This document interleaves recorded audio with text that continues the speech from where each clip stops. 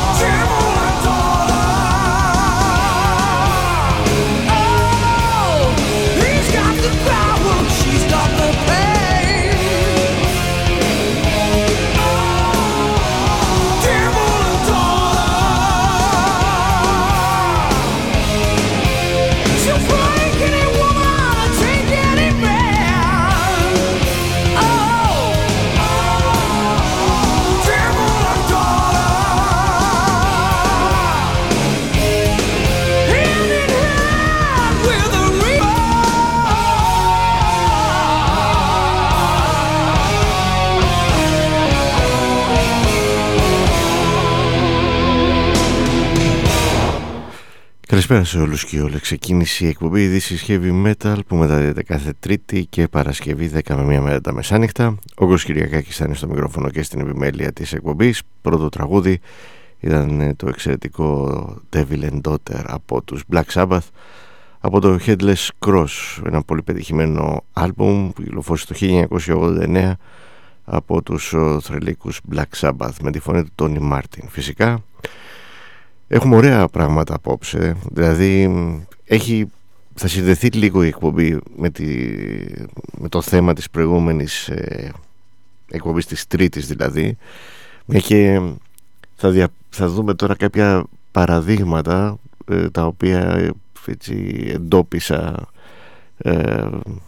την εβδομάδα που μας πέρασε και που έχουν πολύ ενδιαφέρον για να καταλάβετε και πώς διαμορφώνονται και οι απόψεις του κόσμου σχετικά με πράγματα τέλος πάντων με μια γνώση την οποία μπορεί ήδη να έχει και να του την ανατρέπουν μέσα από δημοσιεύματα ή από μέσα ΜΜΕ εννοώ, τα οποία να δίνουν μεγαλύτερη βαρύτητα σε κάποια πληροφορία η οποία παρότι μπορεί να μην είναι και τόσο εύστοχη, λόγω της βαρύτητας του μέσου όμως να θεωρείται έγκυρη και ας πούμε και πώς να το πω τώρα, τέλος πάντων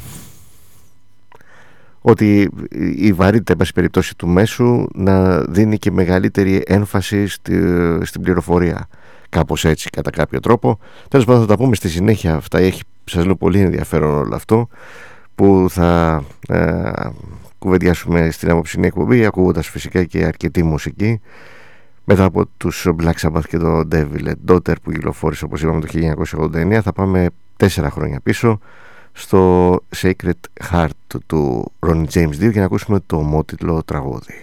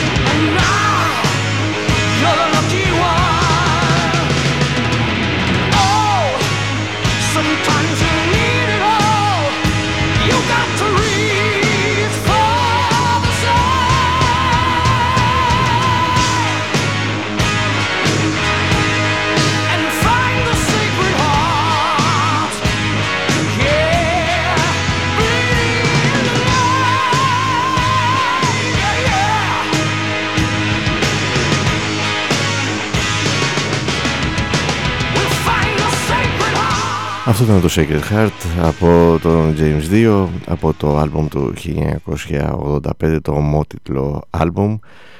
Και το επόμενο τραγούδι θα είναι από τους Exciter. Ένα χρόνο μετά κυκλοφόρησε, 1986, το Unveiling και The Wicked, και είναι το Mission Destroy.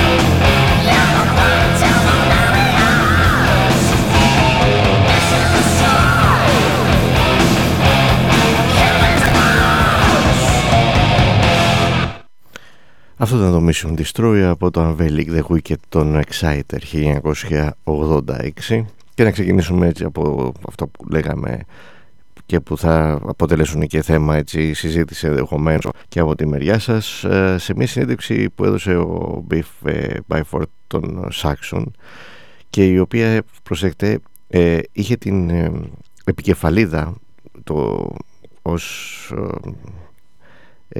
πώς να το πούμε τώρα, ναι, ως κατάληξη της συνέντευξης αυτής, ας πούμε, ξέρω εγώ, εν πάση περιπτώσει το πιο έτσι highlight της συνέντευξης ήταν το ότι είπε ο Byford ότι πιστεύει ότι οι Sex Pistols έδωσαν ένα στοιχείο στο New Wave of British Heavy Metal πολύ περισσότερο από αυτό που έδωσαν οι Nirvana μετά από χρόνια. Και το διαβάζει κάποιος αυτή την επικεφαλίδα, ας πούμε, για παράδειγμα, και λέει να τα, ορίστε, άμα βγαίνει ο Byford και το λέει αυτό, φανταστείτε λοιπόν ότι τελικά δεν είναι εντελώς άστοχο αυτό το οποίο λέγεται, που συνδέουν το punk με το heavy metal. Και διαβάζοντας μετά τη συνέντευξη, τέλος πάντων το κομμάτι αυτό της συνέντευξης, εν πάση περιπτώσει, το οποίο αναφέρονταν,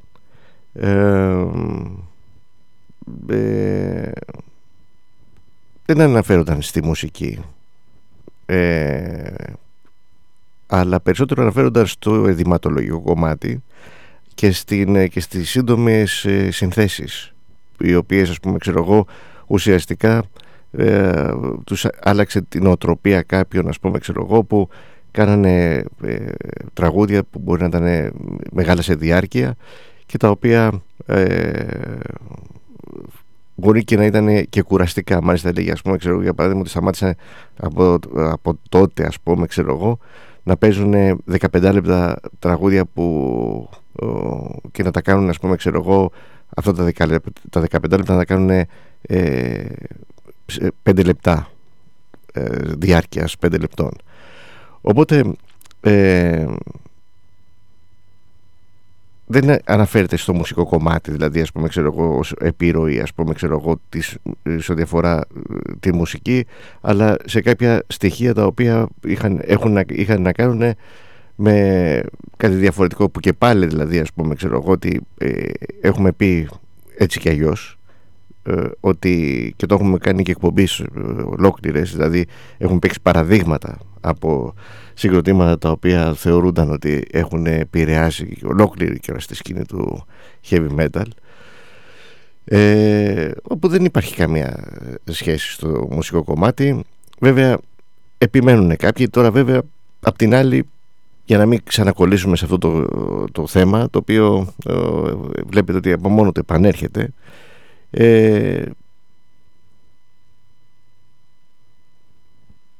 δεν έχω καταλάβει πραγματικά πως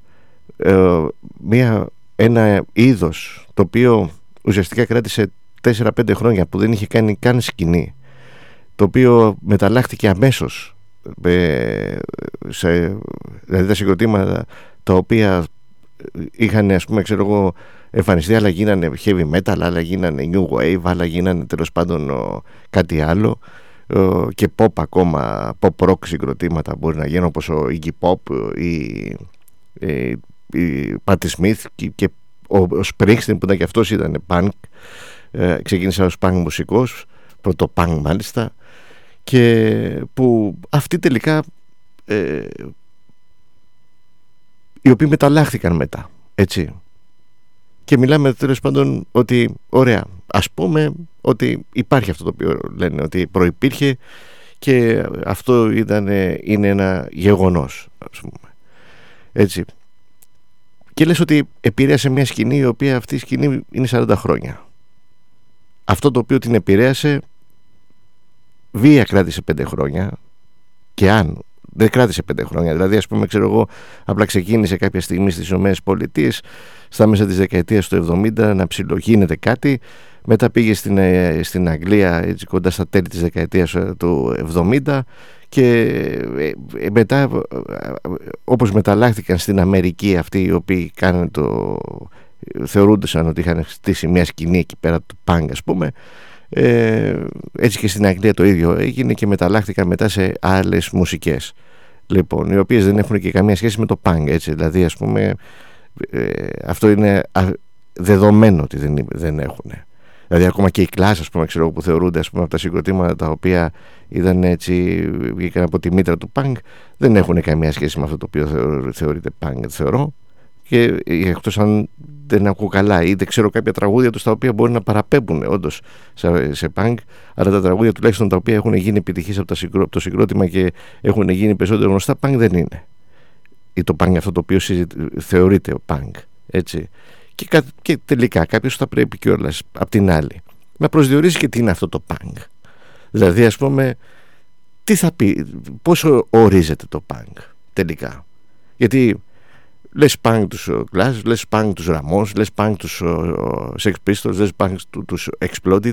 Τι είναι τελικά το punk? Αυτά τα συγκροτήματα που συζητάμε, που είπα τώρα, παίζουν τελείως διαφορετικά πράγματα. Ούτε μια βάση δεν μπορείς, δεν έχουν, έτσι, ένα κορμό, ας πούμε, ξέρω εγώ, που λες ότι αυτοί παίζουν στο ίδιο στυλ, ας πούμε, την ίδια μουσική, ας πούμε, ή τέλος πάντων έχουν επιρροές από το ίδιο θέμα. Δεν μπορείς να το πεις αυτό. Λοιπόν, οπότε μην τρελαινόμαστε τώρα, ας πούμε, γενικότερα με αυτό το θέμα. Δηλαδή, πραγματικά, όπου και να βρεθείς, δηλαδή θα ακούσεις, ας πούμε, ξέρω, να αναφέρονται στο punk. Και προσέχετε τώρα, αναφέρονται στο punk σε μια μουσική η οποία έχει τελειώσει μετά από τα ίδια τα συγκροτήματα, δηλαδή, ας πούμε, το παρνήθηκαν το punk, που υποτίθεται ότι ξεκίνησαν με αυτό. Και δεν συζητιέται μετά από 40 χρόνια το heavy metal, το οποίο δεν σταμάτησε ποτέ, υπάρχει, τέλος πάντων, και σε ναυλιακά και δισκογραφικά, όπως έχουμε πει, ας πούμε, ξέρω, και δεν συζητιέται. Είναι δυνατόν? Και είναι δυνατόν, δηλαδή, ας πούμε, να υπάρχουν ακροατές που ακούνε και χρόνια κιόλας αυτή τη μουσική, το heavy metal, και να κάθονται να συζητάνε για punk και να θεωρούν κιόλας ότι το punk είναι μια μουσική η οποία, ας πούμε, ξέρω, μπορεί και να επηρέασε το heavy metal. Δηλαδή είναι απίστευτο, δηλαδή είναι σαν να έχει γίνει λογοτομή, καταλαβαίνετε τι λέμε τώρα. Δηλαδή είναι σαν κάποιος, δηλαδή, ας πούμε, ξέρω, για παράδειγμα, είναι να ακούς μια μουσική χρόνια, τέλος πάντων, και να αναφέρεσαι σε μια άλλη μουσική την οποία δεν την ακούς, δεν σε ενδιαφέρει, ας πούμε, ξέρω εγώ, για παράδειγμα, έχει πάψει, ας πούμε, ξέρω εγώ, να αποτελεί, δεν υπήρξε ποτέ σκηνή στην ουσία, ας πούμε, τέλος πάντων, και επειδή έτσι στο χρόνο αυτό το πράγμα αναφέρεται και διονύζεται, τέλος πάντων, έχουμε υποταχθεί σε αυτό το μεγαλειώδες, ας πούμε, ξέρω εγώ, το αφήγημα, το οποίο όπου σταθούμε και όπου βρεθούμε θα ακούσουμε να συζητάνε γι' αυτό. Να, και ο τύπος, δηλαδή, ας πούμε, ξέρω, για παράδειγμα, που έκανε τη συνέντευξη, ρώτησε ένα μουσικό με ένα συγκρότημα που είναι 50 χρόνια, το ρωτάει για μια μουσική η οποία δεν υπάρχει εδώ και 50 χρόνια, παρά μόνο, ας πούμε, ξέρω εγώ, υβριδικά μόνο, τέλος πάντων, σε διάφορες μίξεις με άλλες μουσικές μπορεί κάποιος, ας πούμε, ξέρω εγώ, να πει ότι μπορεί και να έχει κάποια σχέση, ας πούμε, ξέρω εγώ, δηλαδή, με το punk, αλλά punk δεν είναι το υβρίδιο. Όπως και με το heavy metal, δηλαδή, ας πούμε, το heavy metal, άμα ακούσεις τους Slipknot, παρότι είναι, υποτίθεται, ας πούμε, ξέρω εγώ, στην ίδια σκηνή λόγω metal, δεν μπορείς να πεις, ας πούμε, ότι οι Saxon έχουν καμία σχέση με τους Slipknot, ας πούμε, σε καμία περίπτωση. Άσχετα τώρα αν κάποιος μπορεί να ακούει και Saxon και Slipknot, αυτό είναι θέμα του καθένας, όπως μπορεί να ακούει και Reggae και Λακέρδε. Δηλαδή αυτό είναι άλλο θέμα. Λοιπόν, αλλά συγκριτικά και σχέση μεταξύ τους δεν έχουν, για να πεις ότι είναι η ίδια μουσική. Λοιπόν, και τώρα αναφέρουμε και κάποια συγκροτήματα τέτοιο. Άλλοι παίζουν φλαμέγκο punk, λέει, ας πούμε, ξέρω, για παράδειγμα.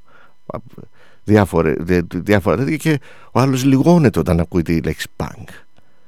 Και βγάζεται ο τύπος τώρα δημοσιογράφος σε ένα μουσικό 50 χρόνια συγκρότημα, που είναι συνεχή πορεία, δεν έχει σταματήσει ποτέ, οι Saxon δεν έχουν σταματήσει ποτέ, και το ρωτάει για το punk. Δηλαδή, εντάξει, τι να πεις τώρα από εκεί και πέρα. Λοιπόν, μετά φταίω εγώ που κάθομαι και γκρινιάζω, έτσι. Λοιπόν, Αλλά έτσι είναι τα πράγματα. Δηλαδή, είδατε, το είχαμε πει και στην προηγούμενη εκπομπή και σε άλλες εκπομπές, ότι κάποια πράγματα σπρώχνονται στον αέρα.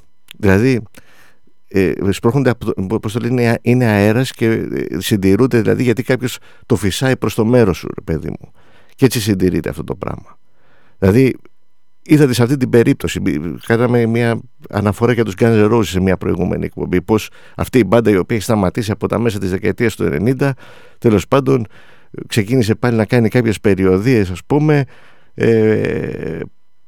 παρότι δεν έχουν μεγαλώσει ακροατές με τους Guns N' Roses ή αυτοί οι οποίοι μπορεί να τους ακούγανε τότε έχουν μεγαλώσει και μπορεί να μην ακούνε πλέον καν ροκ, ας πούμε, και βλέπετε πως συντηρούνται. Έτσι συντηρούνται και όλα αυτά τα οποία συζητάμε. Και από την άλλη να υπάρχει μια μουσική η οποία είναι 40 χρόνια σε συνεχή, είναι ενεργή 40 χρόνια και να αποφεύγεται να συζητιέται.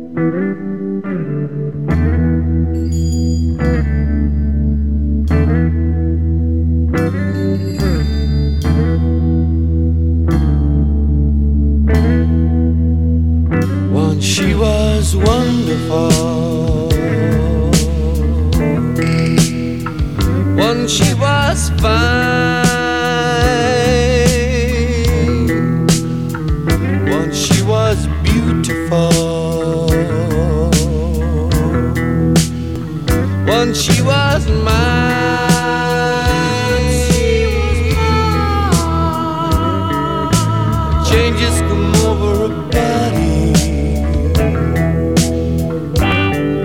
She doesn't see me anymore.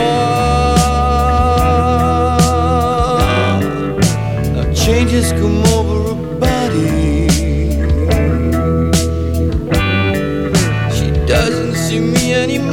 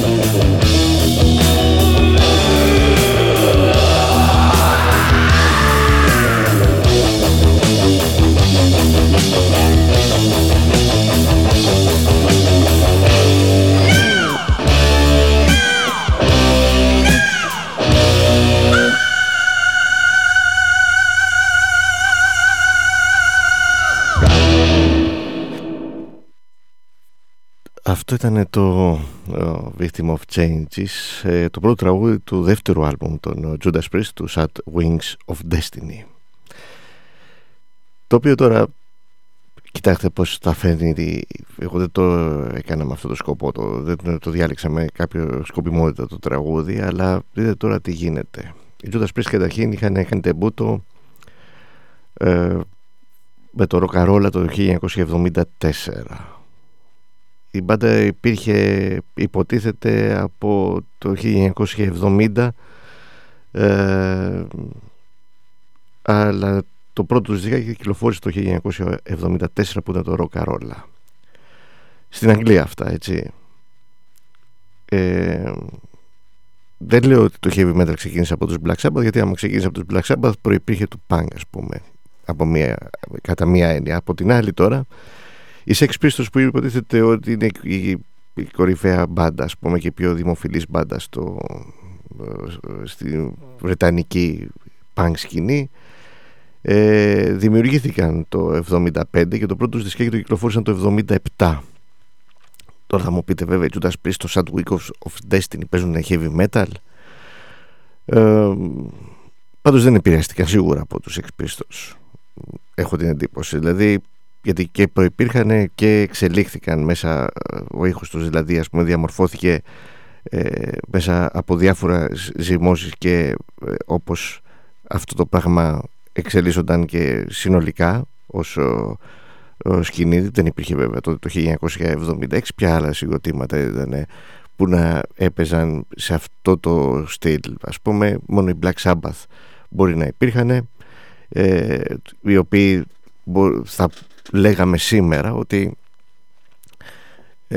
ακούγονταν σαν παρόμοια με τον ήχο αυτόν ο οποίος εξελίχθηκε σε heavy metal στη δεκαετία του 80, και όχι τους Blue Cheer, ας πούμε, που πολλοί κάθονται και λένε ότι ήταν, ας πούμε, ξέρω εγώ, από τα συγκροτήματα τα οποία έβαλαν τις βάσεις, υποτίθεται, κάτι τέτοια πίθανα, τα οποία έχουν παραμείνει στον χρόνο αυτά. Δηλαδή, πέρα από το γεγονός, δεν πειράζει, ας ακούμε εμείς και να μην ψαχνόμαστε, δηλαδή να λέμε από πού και σπου, ρε παιδιά, ή τέλος πάντων καμία επαφή, καμία σχέση με οτιδήποτε. Δηλαδή Blue Oyster Cult, ας πούμε, για παράδειγμα, έχουν πολύ περισσότερα στοιχεία σε σχέση, ας πούμε, ξέρω εγώ, με το heavy metal αργότερα, δηλαδή έτσι όπως εξελίχθηκε, από ότι κάποια συγκροτήματα τα οποία αναφέρουν ως επιρροές και βάσεις, ας πούμε, της μουσικής που εξελίχθηκε ως heavy metal. Τέλος πάντων, οπότε λοιπόν δεν θέλω να πω ότι δεν είναι τα πράγματα και τόσο, δηλαδή δημιουργείται ένα matrix, ας πούμε, στο οποίο τέλος πάντων ο καθένας το αποδέχεται. Εμένα, για παράδειγμα, ας πούμε, ξέρω, κάποιος μπορεί να μου λέει, να πει ότι αυτός, εσύ ρε φίλε είσαι κολλημένος με αυτή τη μουσική, οπότε δεν είσαι και η κατάλληλη περίπτωση, το ενδεικτικό παράδειγμα τώρα, ή τέλος πάντων άσχετα τώρα τι γνώση μπορεί να έχεις, οτιδήποτε. Από τη στιγμή που είσαι κολλημένος δεν μπορείς να έχεις μια έτσι αντικειμενική άποψη, ενώ φανταστείτε ότι αυτό το οποίο μπορεί να πει κάποιος σε μένα, ότι δεν θα σκεφτεί καν ότι χωρίς επιχειρήματα κάποιοι υποστηρίζουν αυτό το οποίο εγώ θεωρώ μούφα, έτσι, και το θεωρώ μούφα βάσει των αυτών που έχω ακούσει, των όσων που μπορεί να έχω, τέλος πάντων, και υπολογίζοντας περισσότερο, έχοντας εμπιστοσύνη στα αυτιά μου και όχι άλλα να ακούνε τα αυτιά μου και άλλα να διαβάζω και να αποδέχομαι ως πληροφορία που να αφορά αυτό που ακούω. Λοιπόν, αυτή είναι μια σημαντική έτσι παράμετρος. Αμέσως μετά το τραγούδι που θα ακολουθήσει, που είναι ένα εξαιρετικό τραγούδι από τους Motorhead, το Just Cause You Got The Power, θα έρθουμε στο δεύτερο έτσι ενδιαφέρον θέμα που έχω απόψε για την εκπομπή.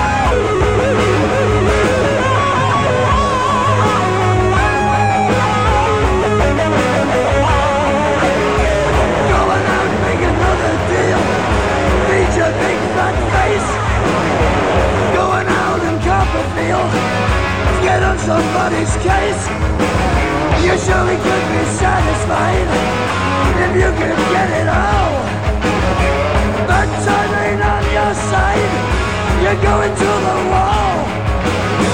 You think that life's just dollars, one with greed and lust and spite.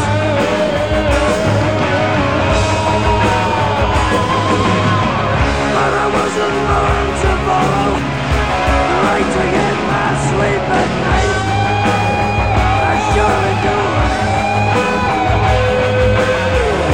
Just 'cause you got the power, that don't mean you got the right.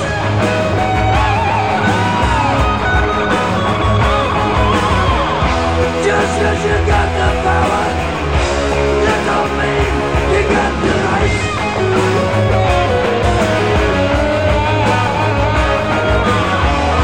Just 'cause you got the power, that don't mean you got the right.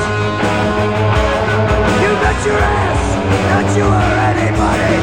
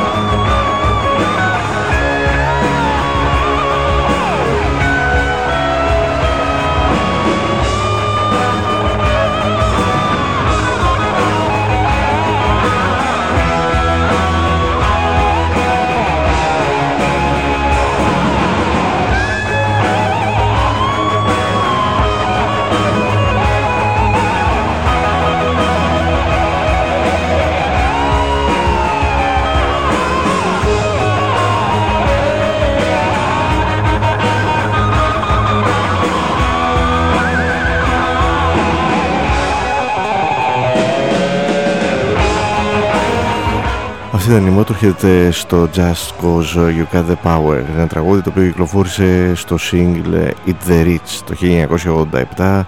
Ήταν ένα από τα δύο B-side του single, το δεύτερο ήταν το Cradle to the Grave. 4 χρόνια πριν, για να ακούσουμε τους Riot από το Born in America. 1983 λοιπόν, ήταν το 5ο άλμπομ στη δισκογραφία των Riot, το Born in America, και το τραγούδι είναι ένα από τα αγαπημένα της εκπομπής, το Feel the Same.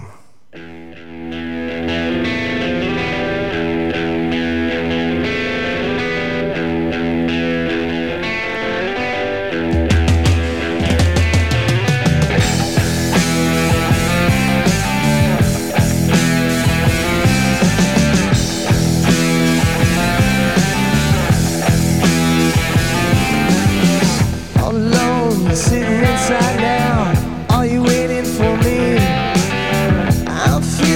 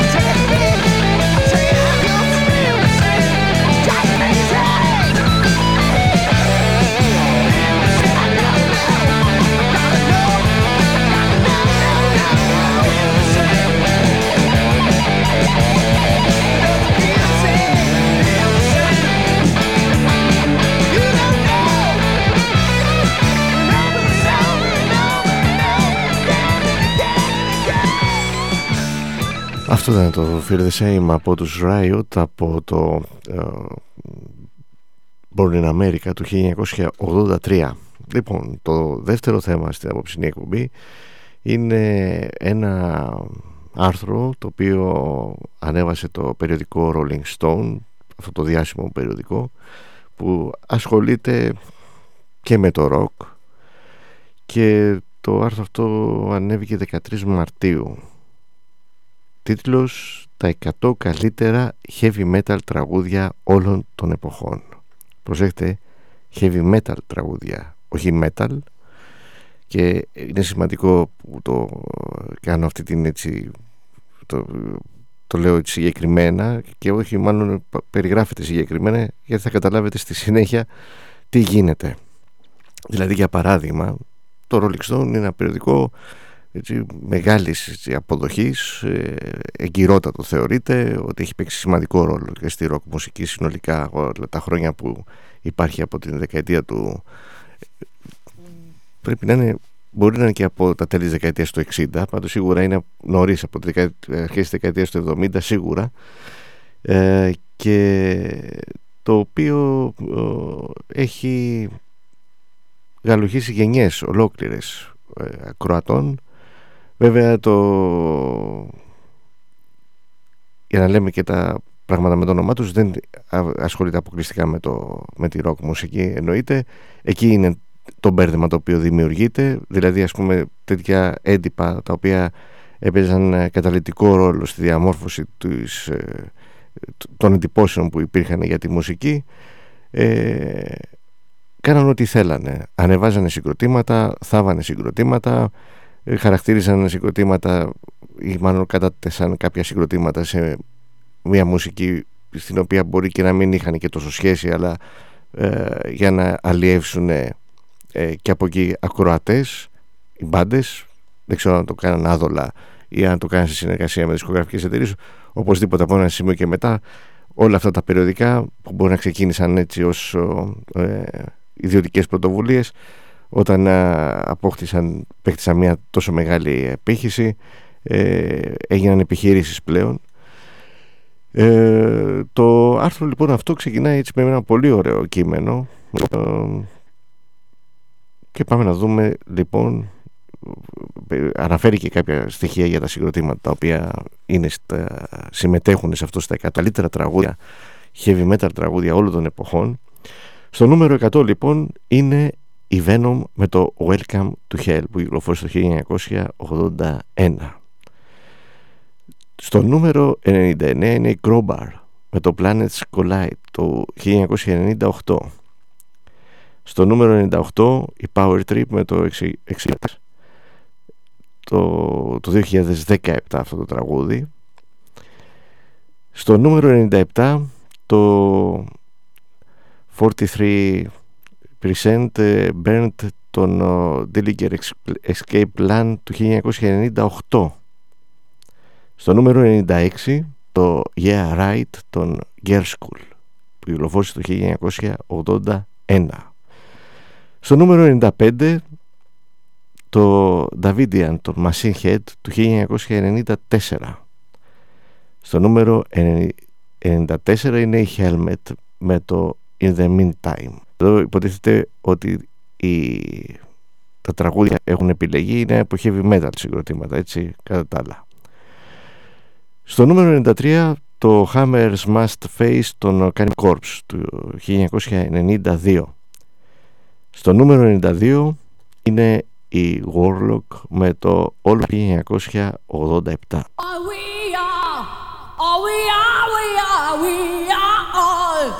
All we need, all we are, all we are, we are, we are all we need.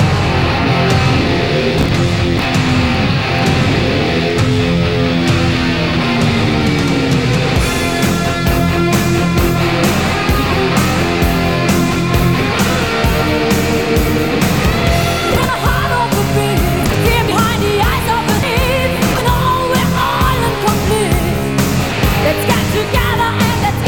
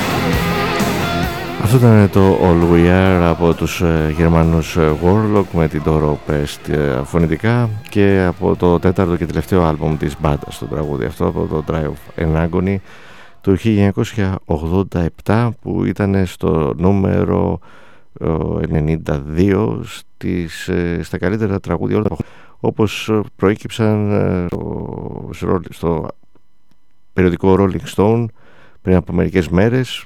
Πώς βγήκε τώρα αυτή η λίστα από τα λίγα τα οποία αναφέρθηκαν σαν, ας πούμε, αποτέλεσμα αυτής της κατάληξης των 100 καλύτερων τραγουδιών, ήταν μέσα από επιλογές των συντακτών του Rolling Stone όλα αυτά τα χρόνια τα οποία ήταν συντάκτες του περιοδικού, και από διάφορες ψηφοφορίες που έχουν γίνει στο παρελθόν σχετικές με αυτή τη μουσική, με το heavy metal υποτίθεται. Νούμερο 92 λοιπόν το All We Are από τους Warlock. Στο νούμερο 91 είναι η Dream Theater με το Pull Me του 1992. Στο νούμερο 90 είναι η Anthrax μαζί με τους Public Enemy στο Bring the Noise το 1991.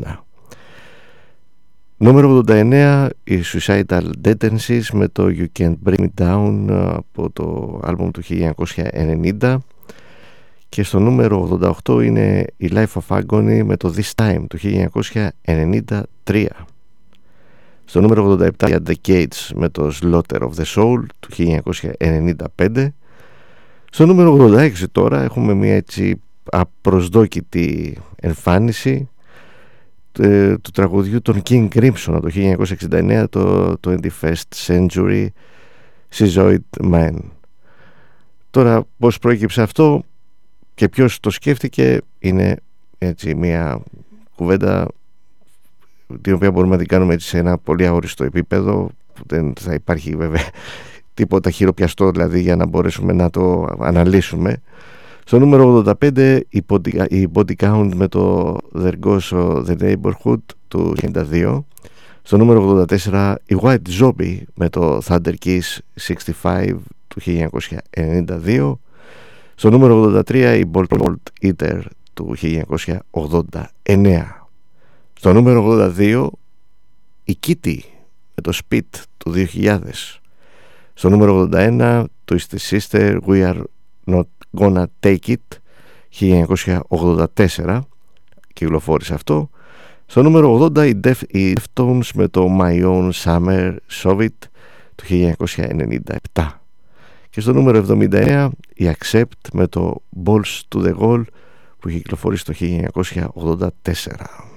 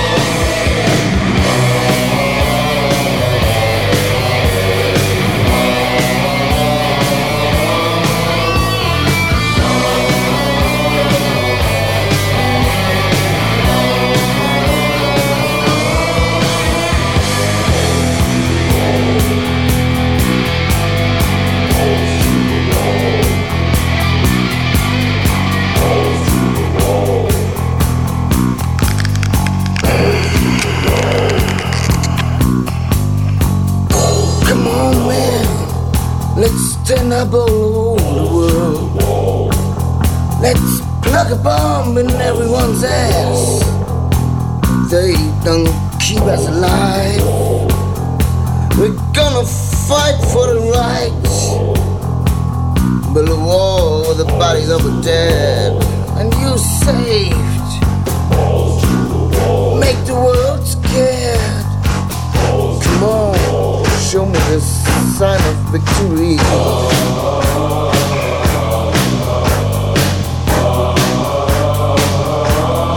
Sign of victory.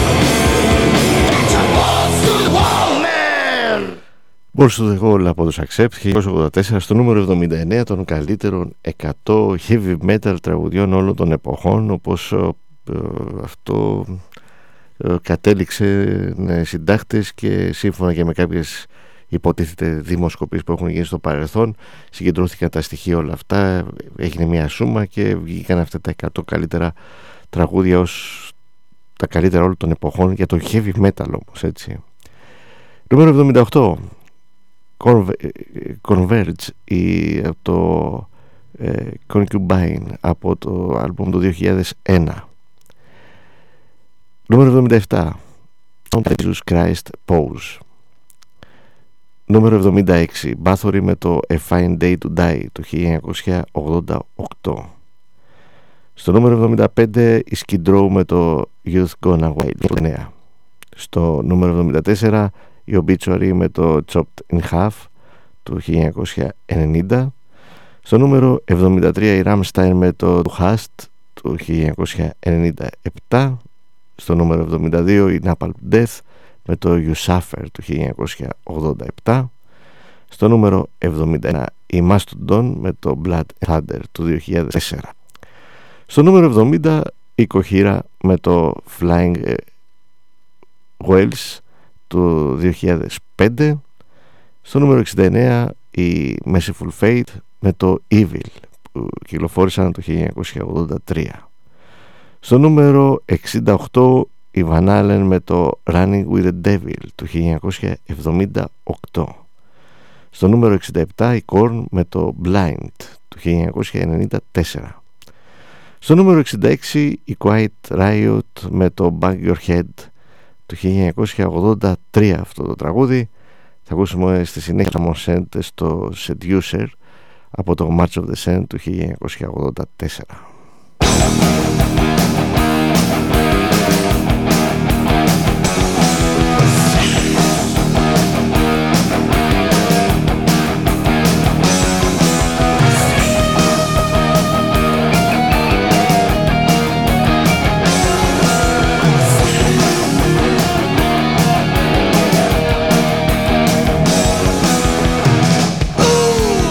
No way, how does it feel?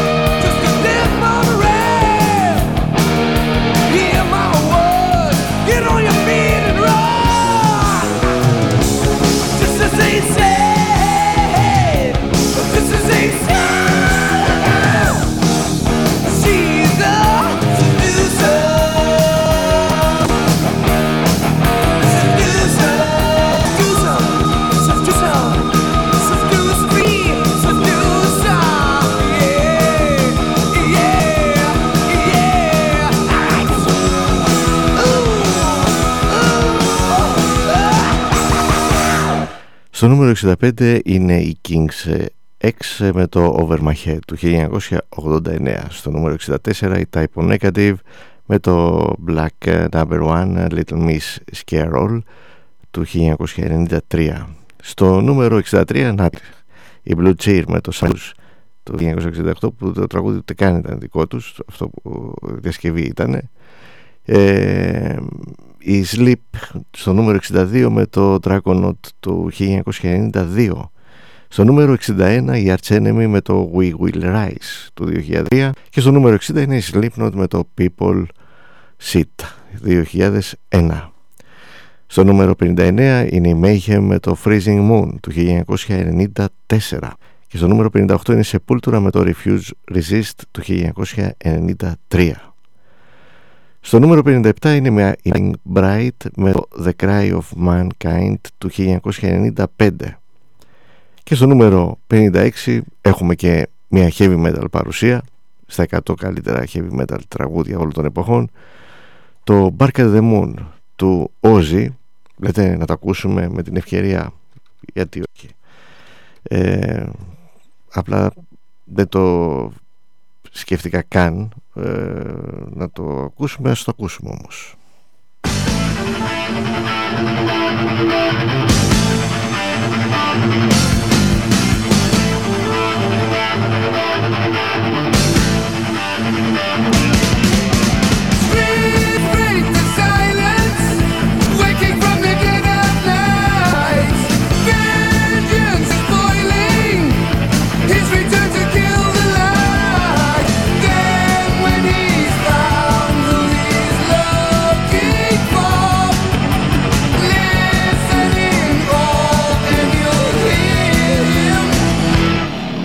The moon.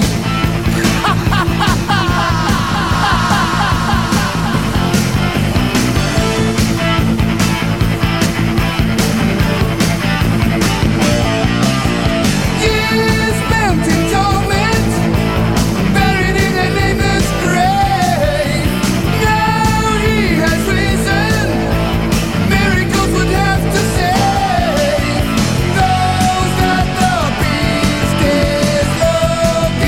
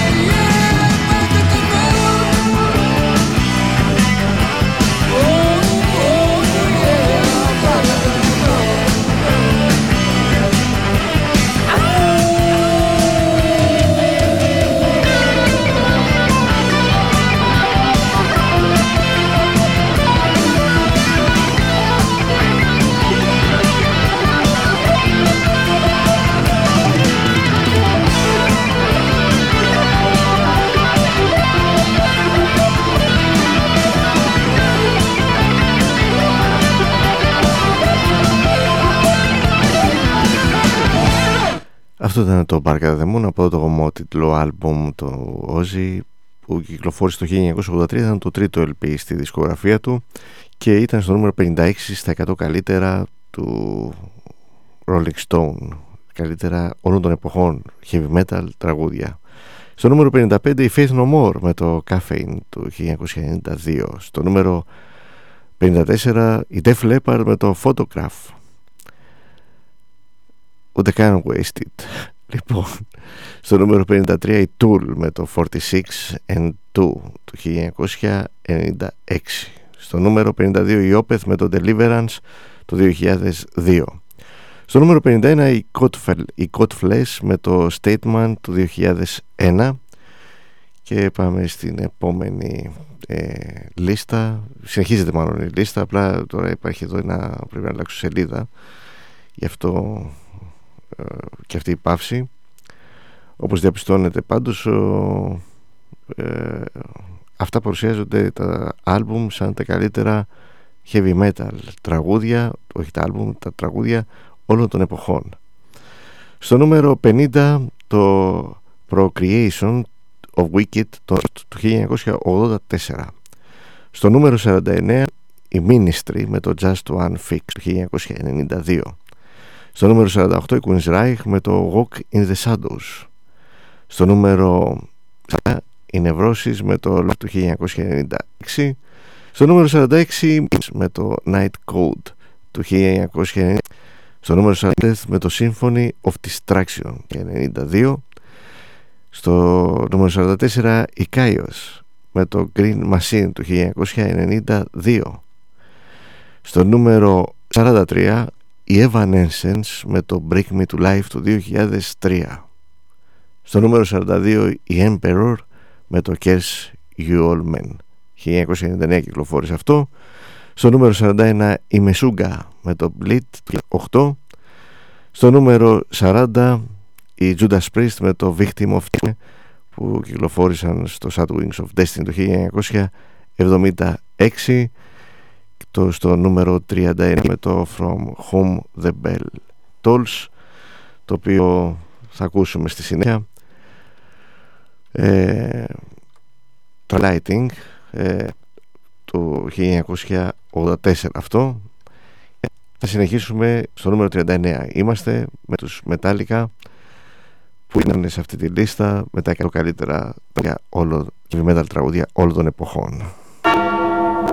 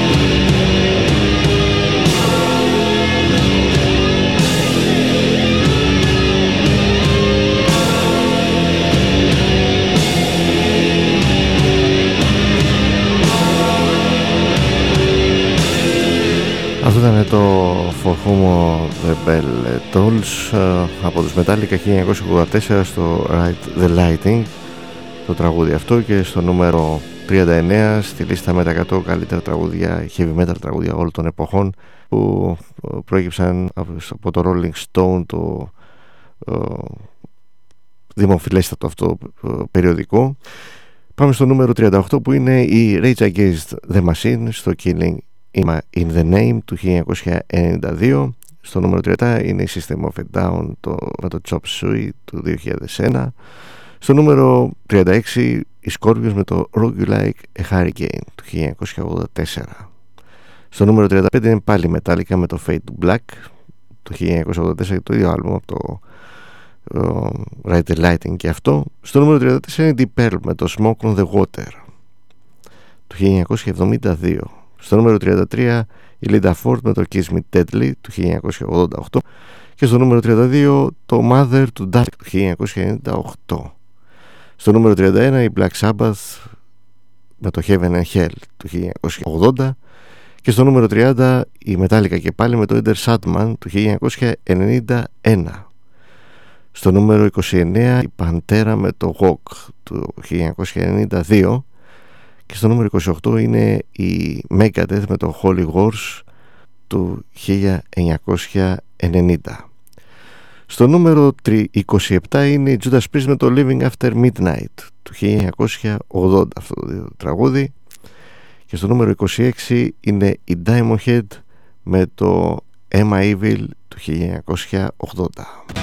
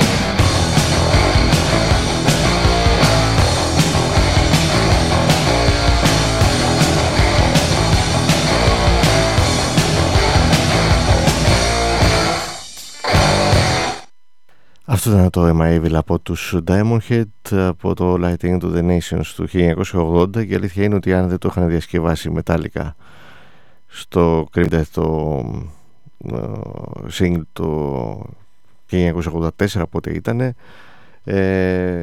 τώρα ούτε στη λίστα αυτή θα υπήρχε η Diamond Head, ούτε θα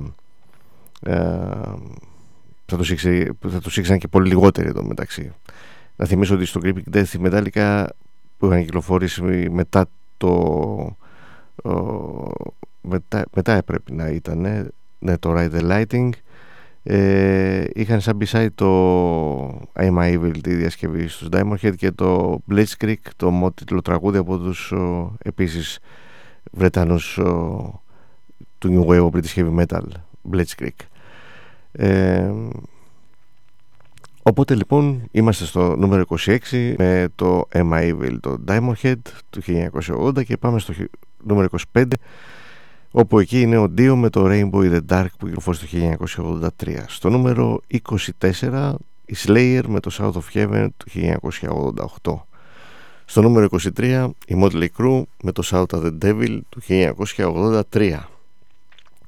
Στο νούμερο 22 το Caught in Emos των Arcs που κυκλοφόρησε το 1908, και στο νούμερο 21 είναι η Iron Maiden με το Trooper του 1983. Στο νούμερο 20 η Rat με το Round and Round, και στο νούμερο 19 η Megadeth και πάλι με το Peace του 1992. Το 18 ένα πάλι μια προσδόκητη εμφάνιση είναι το Immigrant Song των Led Zeppelin το 1970, και στο νούμερο 17 είναι το Back in Black των AC/DC του 1980. Στο νούμερο 16 το Hallowed Be Thy Name των Iron Maiden. Στο νούμερο 15 των Slayer. Στο νούμερο 14 το Stargazer των το 1976.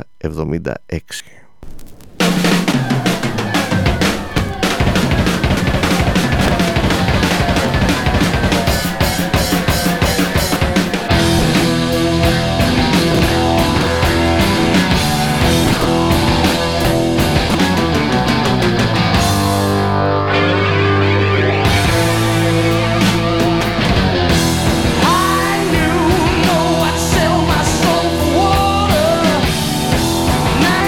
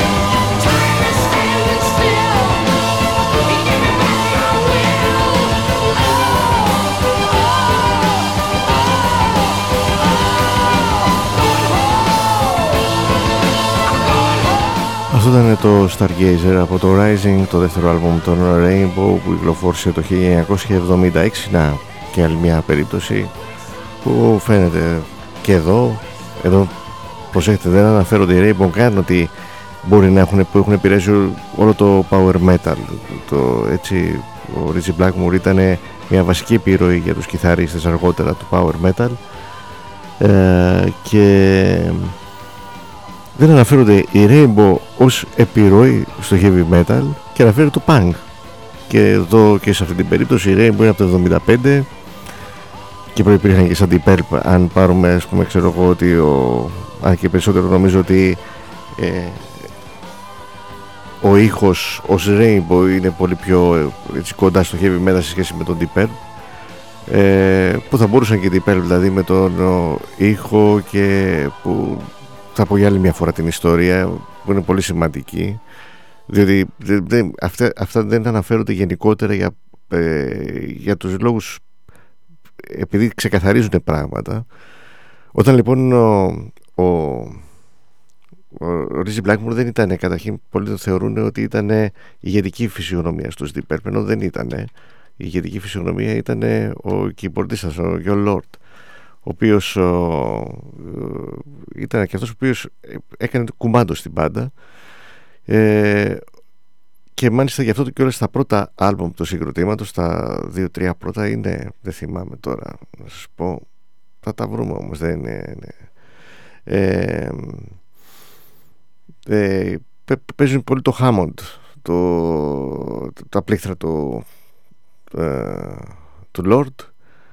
Ναι, είναι τα 3 πρώτα δισκάκια, το Shapes of Deep Purple του 68, το Book of Taliesin του 68 και αυτό, και το Deep Purple το μόνιμο δισκάκι του 69. Ο Blackmore λοιπόν κάτι ήταν, ασχολούνταν με ηλεκτρολογικά και τέτοια πράγματα, οπότε έφτιαχνε τον ενισχυτή, τον έφτιαχνε μόνος του, δηλαδή είχε κάνει δική του έτσι, παντέντα για τον ενισχυτή, και είχε το μεταξύ ένα θέμα ότι επειδή έχει μεγάλη δυναμική περιοχή το Hammond που χρησιμοποιούσε ο Lord, θα φορτώνονταν πολύ η ενορχήστρωση αν έπιανε το ίδιο επίπεδο η κιθάρα, οπότε έπρεπε να ξεκαθαρίσει εκεί το θέμα, ότι θα ήταν, ας πούμε, ξέρω εγώ, θα καπέλωνε το Hammond τον Blackmore, την κιθάρα του δηλαδή, οπότε δεν θα ακουγόταν η κιθάρα τόσο πολύ, ας πούμε, ξέρω εγώ, όσο ήθελε ο Blackmore, και είχε κάνει μια εξήγηση για το in-rock, και γι' αυτό ακούγεται και λίγο έτσι άξεστος ο ήχος το in-rock του 1970 της κιθάρας, ότι θα ανέβει η κιθάρα πάνω από τα πλήκτρα, πώς το λένε, ή θα φύγει από το συγκρότημα. Ήταν μια εξήγηση, και αν πετύχει θα συνεχίσουν έτσι, αν δεν πετύχει τότε θα πήγαινε πάσο ο Blackmore.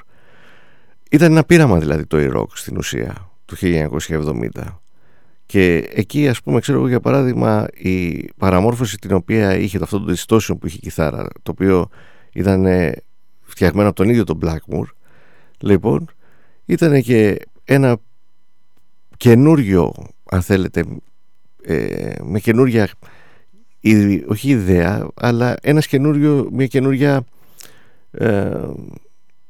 κατάσταση στο ροκ της εποχής της δεκαετίας του 60-70.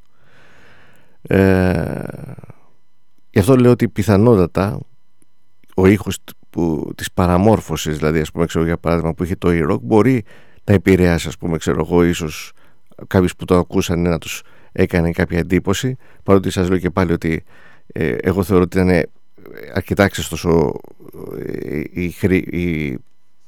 η ακουστική, τέλος πάντων, της κιθάρας αυτής της παραμόρφωσης, η οποία βελτιώθηκε βέβαια αργότερα, αλλά στους Rainbow ήταν και συνθετικά πολύ κοντά στο heavy metal, σε στοιχεία τα οποία υιοθετήθηκαν στο heavy metal, παρότι δεν αναγνώριζε κάτι τέτοιο, και πολύ περίεργο αυτό. Πάλι καλά που ήταν και ο Ντίο και τραγουδούσε και συνδέει τουλάχιστον ο Ντίο με τη φωνή του τους Rainbow με το heavy metal. Συνέχεια λοιπόν είμαστε στο νούμερο 14 με το Stargazer, το Rainbow, και στο νούμερο 13 έχουμε τους Black Sabbath με το Paranoid. Στο νούμερο 12 έχουν έκπληξη. Και νούμερο 12 κιόλας, έτσι. Link Color, Cult of Personality του 1988. Από περιέργεια μετά την εκπομπή βάλτε τα ακούσετε το τραγούδι, αν δεν το θυμόσαστε. Να δείτε πόσο ότι είναι μέσα αυτά στα καλύτερα τραγούδια, στα 100 καλύτερα τραγούδια όλων των εποχών. Στο νούμερο 11 το One των Metallica του 88, Justice for All. Στο νούμερο 10 το Run to the Maiden. Στο νούμερο 9 το Holy Diver. Και στο νούμερο 8 έχουμε τους Slayer με το Raining Blood. Στο νούμερο 7 τους Black Sabbath με το Iron Man. Στο 6 το Crazy Train του. Στο νούμερο 5 η Black Sabbath και πάλι με το War Pigs. Στο νούμερο 4 το Bring the Law των Judas Priest. Στο νούμερο 3 το Ace of Spades των Motorhead. Στο νούμερο 2 το Master of Puppets των Metallica. Δεν ξέρω αν έχει παίξει ρόλο το Master of Puppets, ότι ήταν και σε αυτή τη σειρά που είχε κάνει ξαφνικά προκάλεσε το ενδιαφέρον για το τραγούδι που ήταν στους τίτλους ένα απόσπασμα του Master of Puppets. Στο νούμερο 1 η Black Sabbath με το Black Sabbath, ομότιτλο τραγούδι, το ομότιτλο άλμπουμ του 1970, ομότιτλο και ομώνυμο. Αυτή ήταν η λίστα με τα 100 τραγούδια όλων των εποχών για το heavy metal. Και πάλι ότι δεν κάνανε τουλάχιστον έτσι, δεν δείξανε ένα έλεος από το ρόλο, τα 100 καλύτερα τραγούδια. Ίσως τότε μπορεί να μην υπήρχε κανένα τραγούδι από heavy metal αν το κάνανε έτσι, αλλά ο τίτλος ήταν τα 100 καλύτερα heavy metal τραγούδια όλων των εποχών. Από τους Sabbath στους Scorpions, τους Slipknot, από τη Sunset Strip στη Σκανδιναβία.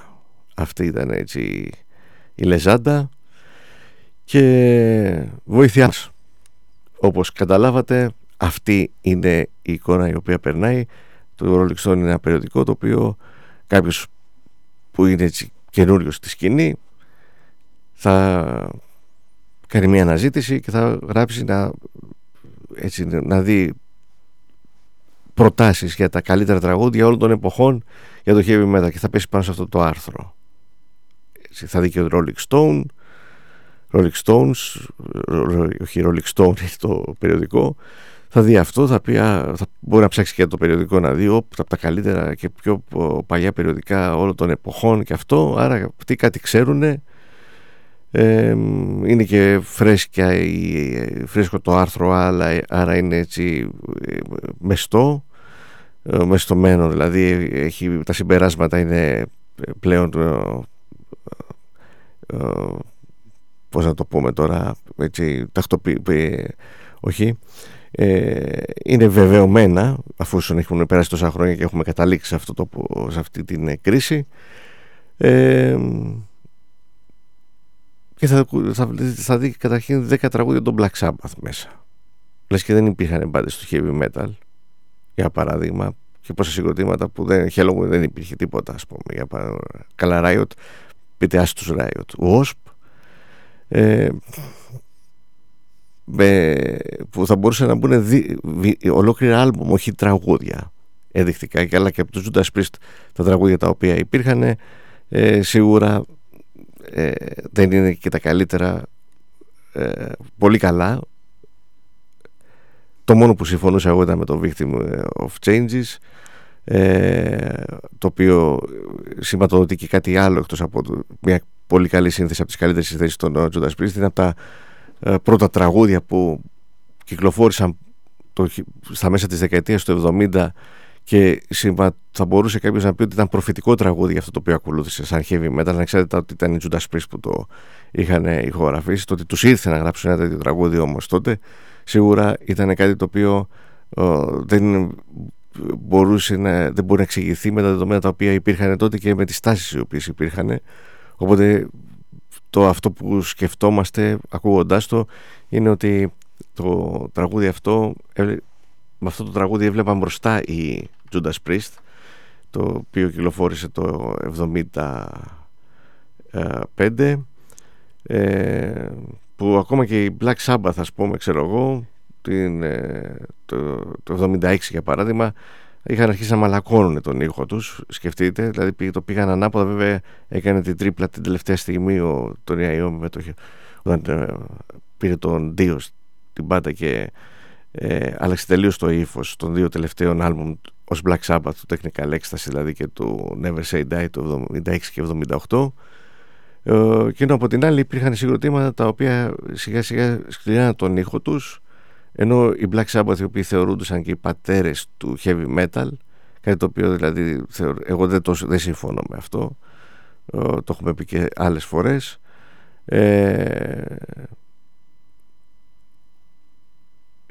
Και δεν συμφωνώ γιατί υπάρχει και αυτό το επιχείρημα που σας λέω τώρα, δηλαδή ας πούμε ξέρω εγώ ότι από το Technical Ecstasy και το Never Say Die η μπάντα έκανε μια στροφή σε μια πολύ μυστήρια, περίεργη αισθητική, ας πούμε, και βέβαια έκανε την μεγάλη ανατροπή με το Heaven and Hell το 80, όπου εκεί παρουσιάστηκε σαν μια άλλη μπάντα τελείως διαφορετική και εναρμονισμένη σε αυτό. Και πάλι ο Iommi ίσως να είχε προβλέψει ή να φανταζόταν τι θα ακολουθήσει και ήταν σαν να το ήξερε με το Heaven and Hell ότι ο σκληρός ήχος της δεκαετίας του 80, το heavy metal δηλαδή ας πούμε ξέρω εγώ, ήταν διαφορετικό σε σχέση με αυτό το οποίο έπαιζε στη δεκαετία του 70, και έτσι προέκυψε το Heaven and Hell και αργότερα το Mob Rules και κινήθηκε αποκλειστικά μετά ο Iommi στο heavy metal. Δεν ήταν δηλαδή ότι έκανε διάφορες το έπαιζε δηλαδή ας πούμε ξέρω, για παράδειγμα ως μια αυτόνομη μπάντα όπως η Black Sabbath, οι οποίοι υποτίθεται ότι έδωσαν τα φώτα στο heavy metal, το ακολούθησε δηλαδή, με αυτή την έννοια το λέω.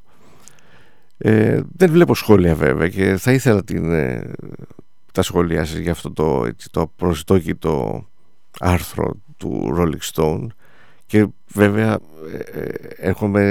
έρχεται ένα κουμπόσαμε στην προηγούμενη εκπομπή πώς διαμορφώνεται η κοινή γνώμη μέσα από site ή περιοδικά που έχουν μια δυναμική την οποία όλος δύσκολα θα την αμφισβητήσει και πολύ εύκολα θα την υιοθετήσει την άποψή τους ή την κρίση τους, και ανεξάρτητα θα αγνώσει ακόμα και τη δική του εντύπωση από χρόνια που μπορεί να ακούει αυτή τη μουσική, δεχόμενος κάτι το οποίο θεωρεί ότι αυτοί για να το λένε ξέρουν. Εν τω μεταξύ έχει κάποια ονόματα εδώ, κάποιους συνταχτών.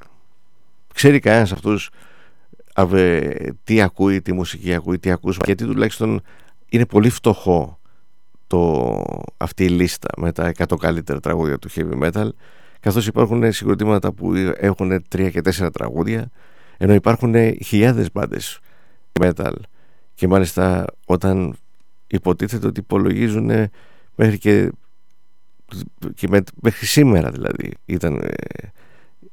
αναφέρονται συγκροτήματα τα οποία συμμετέχουν σε τη λίστα. Βέβαια άμα δείτε μέχρι το 2000, μέχρι τα μέσα του 2000 πιο νέο τραγούδι από τα 100 καλύτερα, και βέβαια από συγκροτήματα τα οποία δεν θεωρεί heavy metal, έτσι μπορεί να είναι στο ευρύτερο πλαίσιο του metal, αλλά heavy δεν τα θεωρείς, αλλά έτσι αυτό είναι.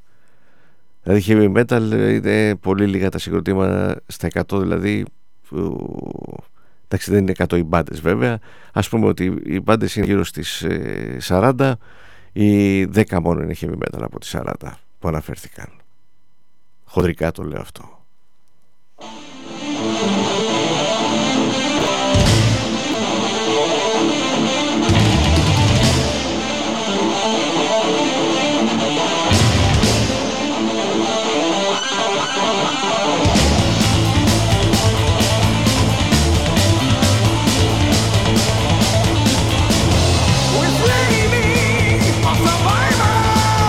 Well, what the nice to pay for days. We hope we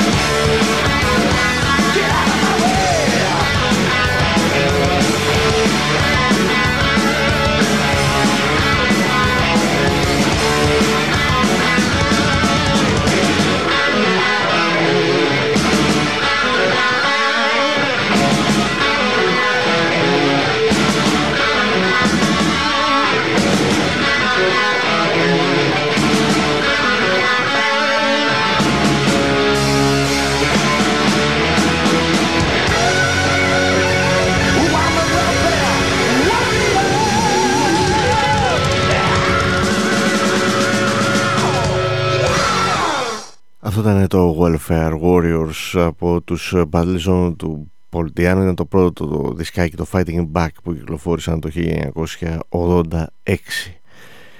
Για να δούμε εδώ τι έχουμε.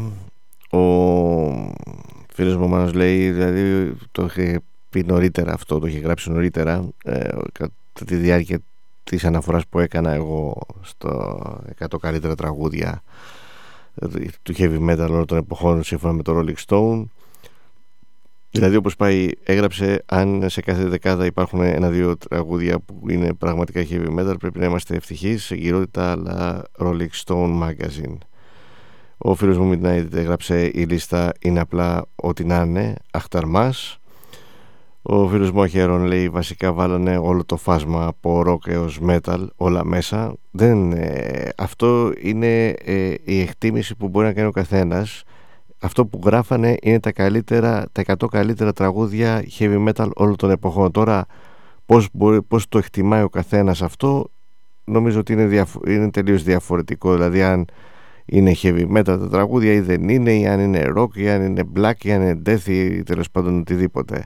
Το θέμα είναι, και αυτό για μένα είναι πολύ περίεργο, το γεγονός ότι δεν αναφέρθηκαν ως είτε όλο το φάσμα του rock είτε όλο το φάσμα του metal, αλλά ως heavy metal, και μάλιστα χρησιμοποίησαν στη λίστα και συγκροτήματα τα οποία συνδέονται με το heavy metal εκ των υστέρων, όχι ότι ήταν μέσα στη σκηνή αυτή, όπως η Black Sabbath για παράδειγμα. Εδώ μέχρι και τους Blue Cheer είχαν, ας πούμε, και Van Halen ακόμα. Ο Αχέρον συνεχίζει και λέει, προσωπικά πάντως όντως θεωρώ ότι ήταν το κομβικό σημείο που άλλαξε ο ήχος στο πιο σκοτεινό της εποχές, όπου σχεδόν όλα ήταν τριαλαριραρό. Μάλιστα. Όλα. Τώρα το όλα τι αφορά, γιατί εδώ μιλάμε για χιλιάδες συγκροτήματα. Το όλα δεν ξέρω αν ταιριάζει τώρα σε αυτό, αλλά εν πάση περιπτώσει, ας πούμε, όλα τα γνωστά μάλλον, δηλαδή αυτά τα οποία προβάλλονταν πιθανότατα, θεωρεί ο φίλος ο Αχέρον, αλλά δεν αφορά όλα όμως αυτό, αφορά αυτά τα οποία προβάλλονταν ενδεχομένως. Και ωραία, η εποχή ήταν το κομβικό το σημείο και άλλαξε λοιπόν ο ήχος. Στα επόμενα χρόνια, γιατί δεν υπήρχε ίδια ανάγκη? Είμαστε καλυμμένοι με το σκοτεινό που έχει έτσι επικρατήσει όλα αυτά τα χρόνια, κοντεύουν καμία 30 χρόνια. Μάλλον είμαστε ικανοποιημένοι από το σκοτεινό, δηλαδή αυτό δεν έχει κουράσει ενδεχομένως. Και κούρασε τότε, δηλαδή μέσα σε μια δεκαετία, δηλαδή είχε κουράσει το heavy metal. Μάλιστα. Ο φίλος μου ο Μάνος λέει ότι δεν θα με εξέπλητε αν αποδεικνύονταν με κάποιο τρόπο ότι αυτοί και άλλες παρόμοιες λίστες είναι στην πραγματικότητα προσπάθεια αμαύρωσης του αληθινού heavy metal. Και εμένα μου πέρασε από το μυαλό αυτό, Μάνο. Δεν ξέρω τώρα αν ήταν τυχαίο, αν ήταν μια αστοχία, ας πούμε, ξέρω εγώ, ή κάτι άλλο. Πάντως το θέμα είναι ότι αν κάποιος είπαμε ψάξει για να βρει τα καλύτερα τραγούδια όλων των εποχών, κάνει μια αναζήτηση στο Google, ας πούμε, σίγουρα η γνώμη του Rolling Stone θα μετρήσει περισσότερο από όλους. Δηλαδή, ας πούμε, από τη μία έχουν το Metal Zone, που μπορεί να έχει ένα αντίστοιχο άρθρο, και από την άλλη έχουν το Rolling Stone. Εσείς ποιο πιστεύετε ότι θα βαρύνει περισσότερο στην συνείδηση, στην, τέλος πάντων, ναι, του αναγνώστη? Το Metal Zone? Μην λέμε ότι θέλουμε τώρα. Οπότε διαμορφώνεται η κοινή γνώμη με αυτές τις λοβιτούρες. Δηλαδή ή τις αστοχίες ή τις δόλιες αστοχίες, μπορεί να και, παίζει και αυτό, δεν αποκλείεται, αλλά έτσι διαμορφώνεται η κοινή γνώμη.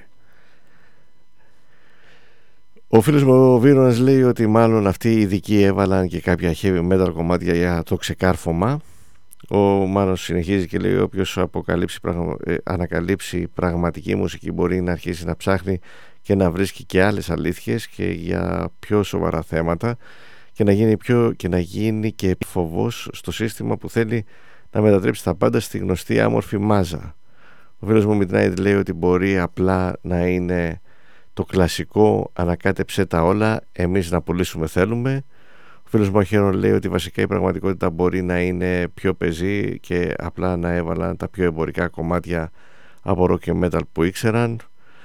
Και φίλος πάλι ο Αχέρον λέει ότι για τους Sabbath, ότι έλεγε σε εκείνο το σημείο που έλεγε ότι ο ήχος έγινε πιο σκοτεινός, άρα στη δεκαετία του 70 πιθανότατα, για αυτή τη δεκαετία του 70 εννοούσε, οπότε το παρεξήγησα αυτό που έτσι όπως το διάβασα, και ζητώ συγγνώμη γι' αυτό. Και ο φίλος μου ο Εύαν λέει ότι από πότε ένα ροκ περιοδικό κάνει λίστα για heavy. Οι επιλογές φαίνονται λογικές, γιατί αυτοί που γράφουν ακούνε αυτά που έχουν ψηφίσει και όχι heavy. Γενικά τέτοια περιοδικά, τέτοιου βεληνικούς εννοώ, δηλαδή σαν το Rolling Stones, χώνουν τη μύτη τους οπουδήποτε, δεν μασάνε και δεν έχουν και κανένα πρόβλημα. Και βέβαια το πρόβλημα είναι ο κόσμος, ο οποίος θεωρεί ότι αν γραφτεί κάτι στο περιοδικό αυτό, είναι πλέον κανόνας. Ξέρετε εγώ πως έπεσα πάνω στη λίστα, για να καταλάβετε? Οι Diamond Head ευχαρίστησαν το Rolling Stone που τους είχε στη λίστα, και την ίδια αναφορά κάνανε και Judas Priest από τη σελίδα τους στο Facebook.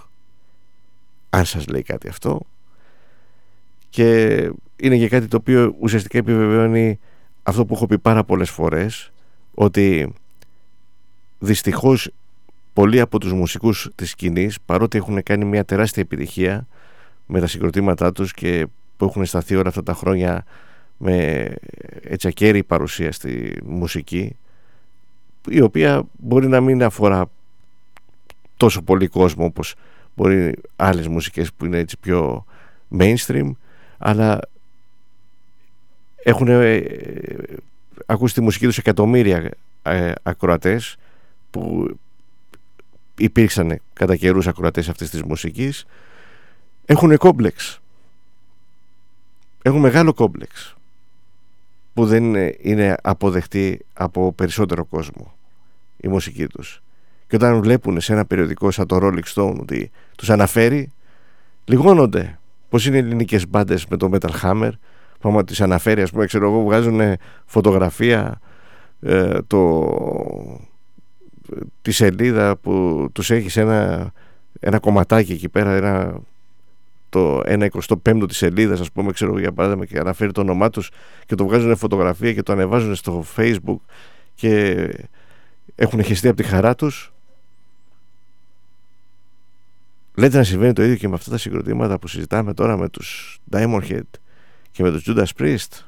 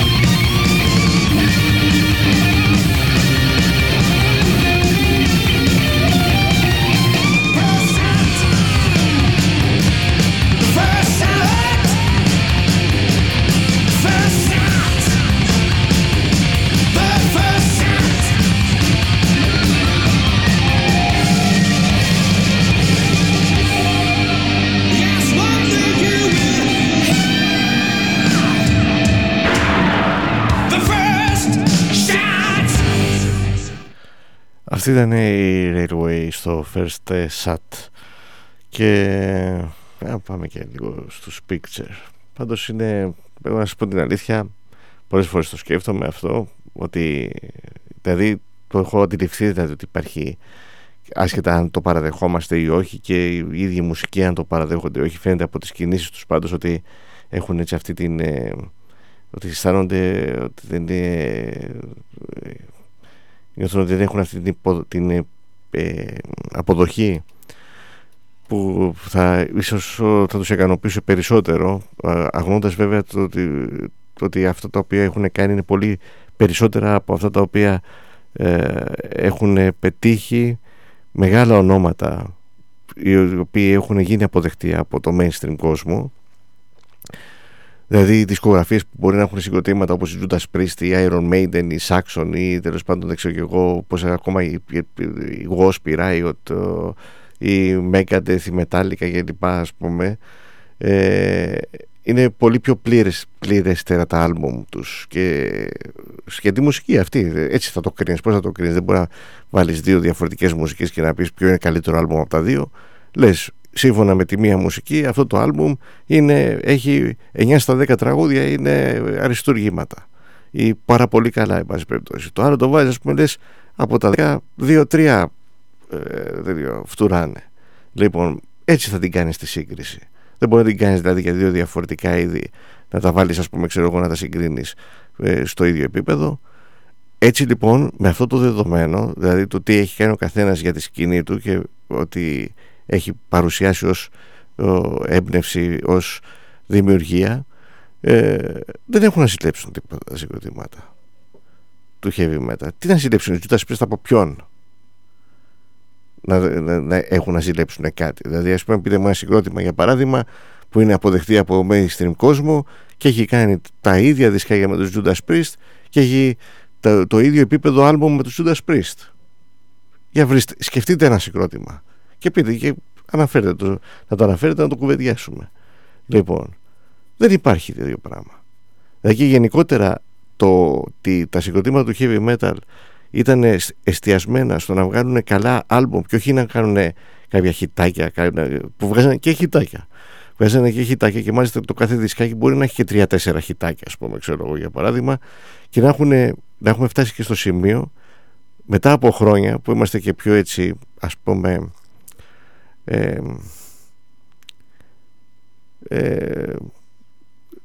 καλύτερα διαβασμένοι, να το πω έτσι, επειδή έχουμε ακούσει περισσότερες ώρες πολλά από τα συγκροτήματα αυτά, ξαφνικά ανακαλύπτουμε τραγούδια τα οποία υπήρχαν στο άλμπουμ αλλά δεν τους είχαμε δώσει την προσοχή γιατί είχαμε τότε εστιάσει στα χιτάκια, και ξαφνικά διαπιστώνεις και λες, ρε εσύ, κι άλλα έχει, κι άλλα αυτό το άλμπουμ τραγούδια εκτός από αυτά τα οποία ξεχώρισαν.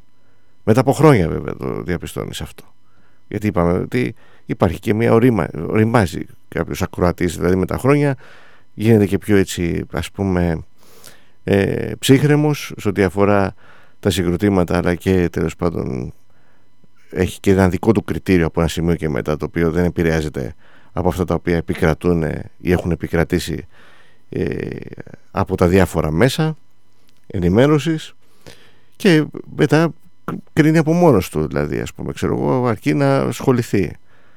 Και διαπιστώνουμε λοιπόν μετά από χρόνια, πολλά χρόνια, και τέτοιου είδους περιπτώσεις. Τι να συζητάμε τώρα? Είναι θέμα ποσότητας όμως, γιατί έτσι πάει. Δηλαδή και τώρα πλέον η μουσική και οτιδήποτε, όχι μόνο η μουσική, κρίνεται από το πόσα κλικ μπορεί να έχει, ας πούμε, ξέρω εγώ, ένα βίντεο, που δεν ξέρω, νιώθει ασφάλεια ο κόσμος άμα το έχουν δει περισσότεροι ένα βίντεο από κάποιο άλλο. Τι του κάνει αυτός ο αριθμός, δηλαδή, που μπορεί να βλέπει, ας πούμε, ξέρω εγώ, ρε παιδί μου, 100-150 προβολές, κάτι του κάνει, δηλαδή εκεί τον μαγνητίζει, ας πούμε, τον τραβάει την προσοχή, σου λέει, για να το έχουν ακούσει αυτό 150.000 πάει να πει ότι είναι καλό. Εδώ φανταστείτε, ας πούμε, ξέρω, για παράδειγμα, έχει ακούσει ένα φοβερό επιχείρημα κιόλας, δηλαδή τώρα να το πω, τώρα μην το πω, θα το πω, δεν έχει σημασία. Έτσι κι αλλιώς δεν είναι κάτι, δηλαδή, αλλά μάλλον το νόημά του, ανεξάρτητα τώρα από το τι άποψη μπορεί να έχει ο καθένας, είναι συγκεκριμένο. Δηλαδή έλεγε ο άλλος και έλεγε, ας πούμε, ξέρω, για παράδειγμα, βγαίναν κάποιοι και λέγανε ότι τα εμβόλια δεν είναι ασφαλή. Λέγανε, γιατί δεν έχουν περάσει από τις διάφορες μελέτες και τέτοια. Μα το έχουν κάνει δισεκατομμύρια, σου λέει ο άλλος. Ακόμα και σε αυτό δηλαδή. Ο άλλος παρουσιάζει δηλαδή το ποσοτικό για να σε κάνει να σε πείσει, ας πούμε, ξέρω, για παράδειγμα, ότι δεν έχεις κάτι να φοβάσαι. Άρα είναι μάλλον αυτό, δηλαδή, θέμα ασφάλειας το ποσοτικό. Δηλαδή, βλέπεις, ας πούμε, ξέρω εγώ, για παράδειγμα, ένα τραγούδι ότι το έχουν ακούσει, ας πούμε, ξέρω εγώ, 15 εκατομμύρια κόσμος. Τότε λες, δεν θα χάσω το χρόνο μου. Γιατί από τη στιγμή που το έχουν ακούσει 15.000 κόσμος, άρα θα είναι καλό. Άρα το έχεις κρίνει το κομμάτι πριν καν το ακούσεις, κατά κάποιο τρόπο. Και βέβαια τώρα αυτό, βέβαια, κανένας δεν το παραδέχεται τώρα, δηλαδή αυτό που λέμε, γιατί πραγματικά είναι περίεργο και δεν θα θέλαμε να πιστέψουμε ότι μας συμβαίνει. Μήπως συμβαίνει όμως τελικά? Γιατί όλα αυτά τα εκατομμύρια που μαζεύονται στις όσα ακροάσεις τσιμπάνε από το νούμερο, δεν τσιμπάνε. Από πού θα τσιμπήσουν? Πώς άγιος θα ξέρουν πριν ακούσουν, αν τελικά, ας πούμε, ξέρω, για παράδειγμα, ή μάλλον πώς θα επιλέξουν κάτι που δεν ξέρουν για να το ακούσουν και να τυχαίνει κιόλας και να έχει 15 εκατομμύρια προβολές. Το έχουν ακούσει άλλοι 15 εκατομμύρια κόσμος. Και να τους αρέσει κιόλας και αυτόν. Στο τέλος.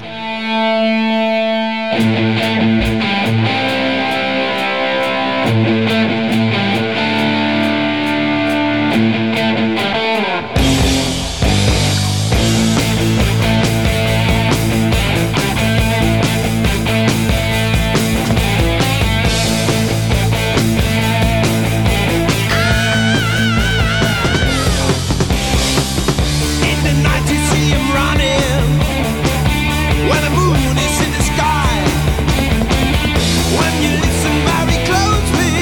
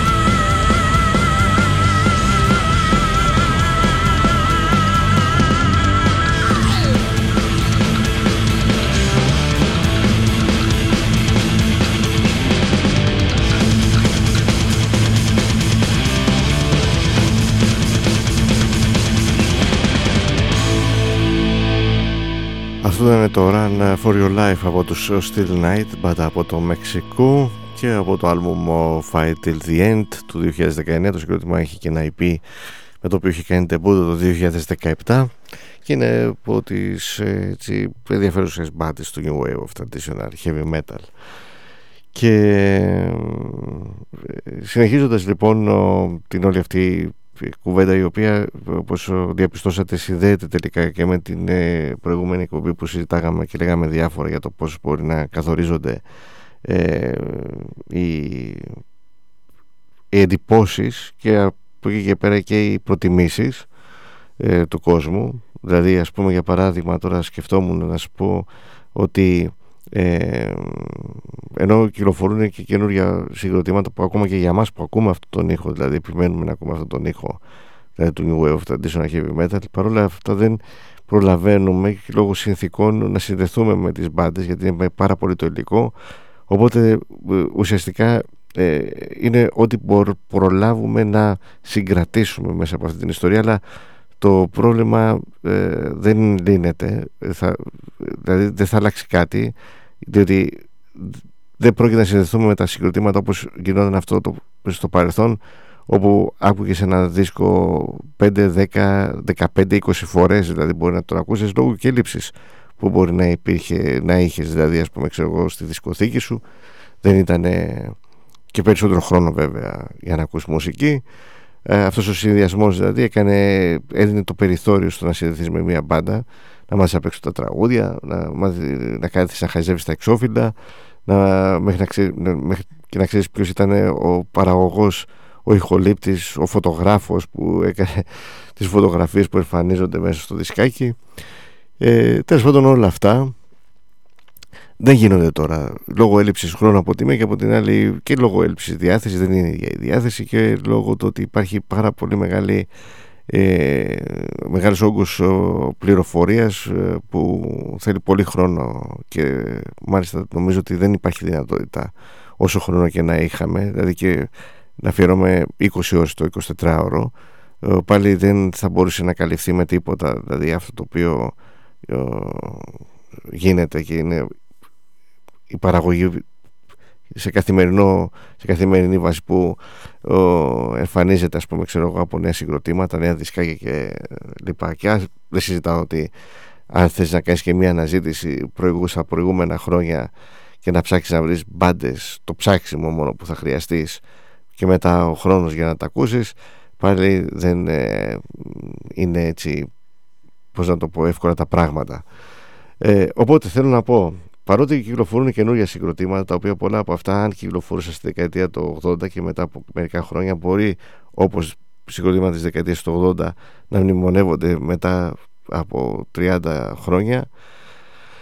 Έτσι μπορεί να συμβεί και με αυτές τις μπάντες, που κάποιος μπορεί να τις προσέξει περισσότερο, γιατί μπορεί να τύχει να συμβεί και αυτό, και να αναρωτιέται γιατί στην εποχή τους αυτές οι μπάντες δεν έγιναν γνωστές. Υπάρχουν αρκετά συγκροτήματα, δηλαδή εμένα, μη σας πω ότι το επίπεδο σε σχέση με τη δεκαετία του 80, παρότι εντάξει, μια δεκαετία είναι έτσι κι αλλιώς που είναι το New Wave of Traditional Heavy Metal, είναι παρόμοιο και ίσως και καλύτερο το επίπεδο των άλμπουμ που κυκλοφορούν. Απλά υπάρχει αυτό το πρόβλημα, και ενώ υπάρχει υλικό λοιπόν, και κάποιοι μπορεί να τους έχουν κουράσει να ακούνε τα ίδια τραγούδια από Judas Priest, από Accept ή από άλλες μπάντες τέλος πάντων που τις έχουν ακούσει,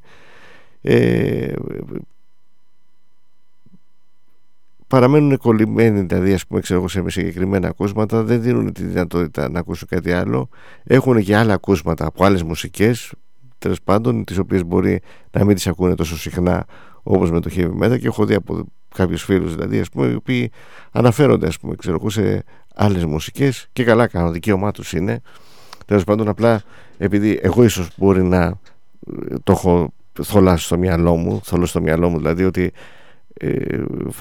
φανταζόμουν ότι ήταν ακροατές συγκεκριμένης μουσικής, δηλαδή ας πούμε, ξέρω εγώ, ότι εντάξει, μπορεί κάποιος να ακούει διάφορα πράγματα, αλλά υπάρχει όμως κάτι το οποίο το προτιμάει, έτσι, δηλαδή με αυτή την έννοια, κανένας μας δεν μπορεί να δεν ακούει μόνο διάστατα μουσική,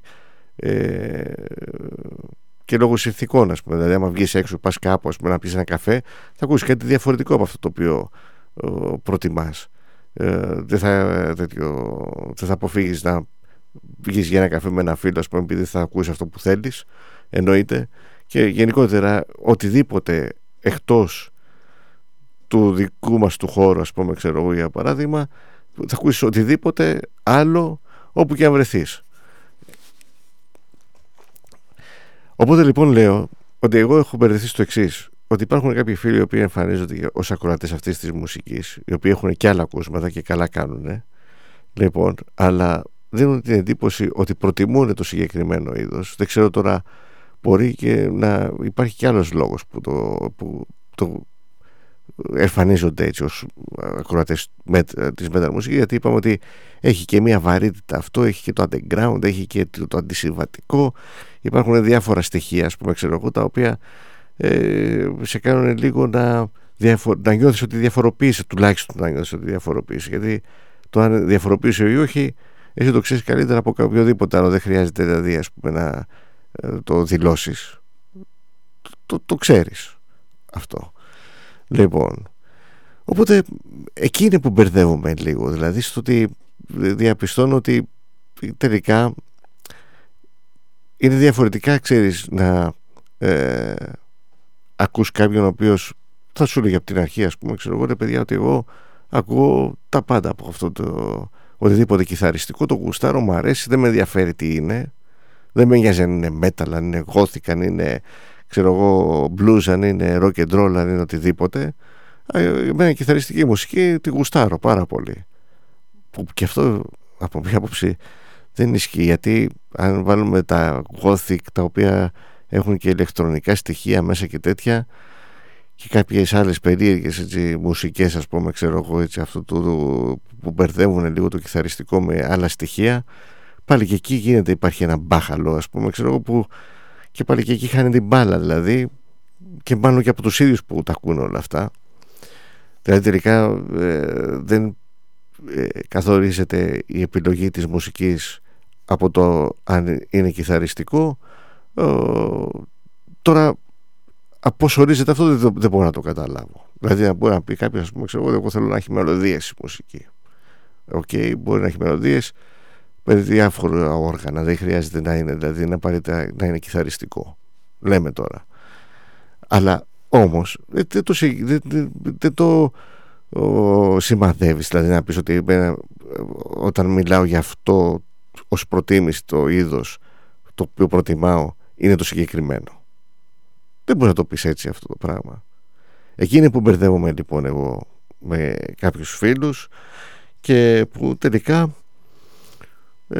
αναρωτιέμαι τι γίνεται, γιατί ξέρετε, όταν κάποιος μπορεί να εμφανίζεται στη σκηνή, ας πούμε, ξέρω εγώ, ο παντός αυτής της μουσικής, αλλά όμως με την πρώτη ευκαιρία μπορεί να σου αναφέρεται και σε άλλες μουσικές, όταν τώρα πλέον στο metal, έτσι, δεν μιλάω μόνο για το heavy metal, όταν στο metal υπάρχουν ένα κάρο αποχρώσεις, black death, nu metal, ξέρω εγώ, drone metal, core, ιστορίες, το ένα το άλλο, δηλαδή τα πάντα, δηλαδή δεν ξέρω τι δεν υπάρχει, και σας λέω όχι ειδικά για το heavy metal, και industrial metal υπάρχει, και gothic metal υπάρχει, και ό,τι θέλετε υπάρχει, αλλά και ξαφνικά ενώ υπάρχει όλο αυτό το σκηνικό, ας πούμε, για κάποιον ο οποίος λέει ότι λέει είμαι ακροατής της metal μουσικής, όχι του heavy metal, είπαμε, λοιπόν, και ξαφνικά αρχίζει και σου λέει, ας πούμε, σου μιλάει για punk, έτσι, που αν θέλετε αυτό μπορεί να το καλύψει κιόλας με το hardcore, ας πούμε, κατά κάποιον τρόπο,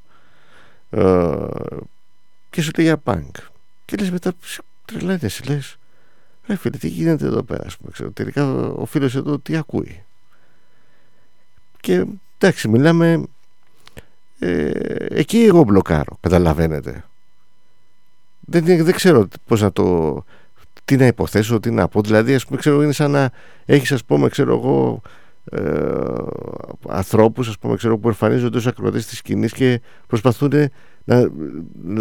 να διαβάλουν, ας πούμε, ξέρω, το τι συμβαίνει στη σκηνή, ας πούμε, ξέρω,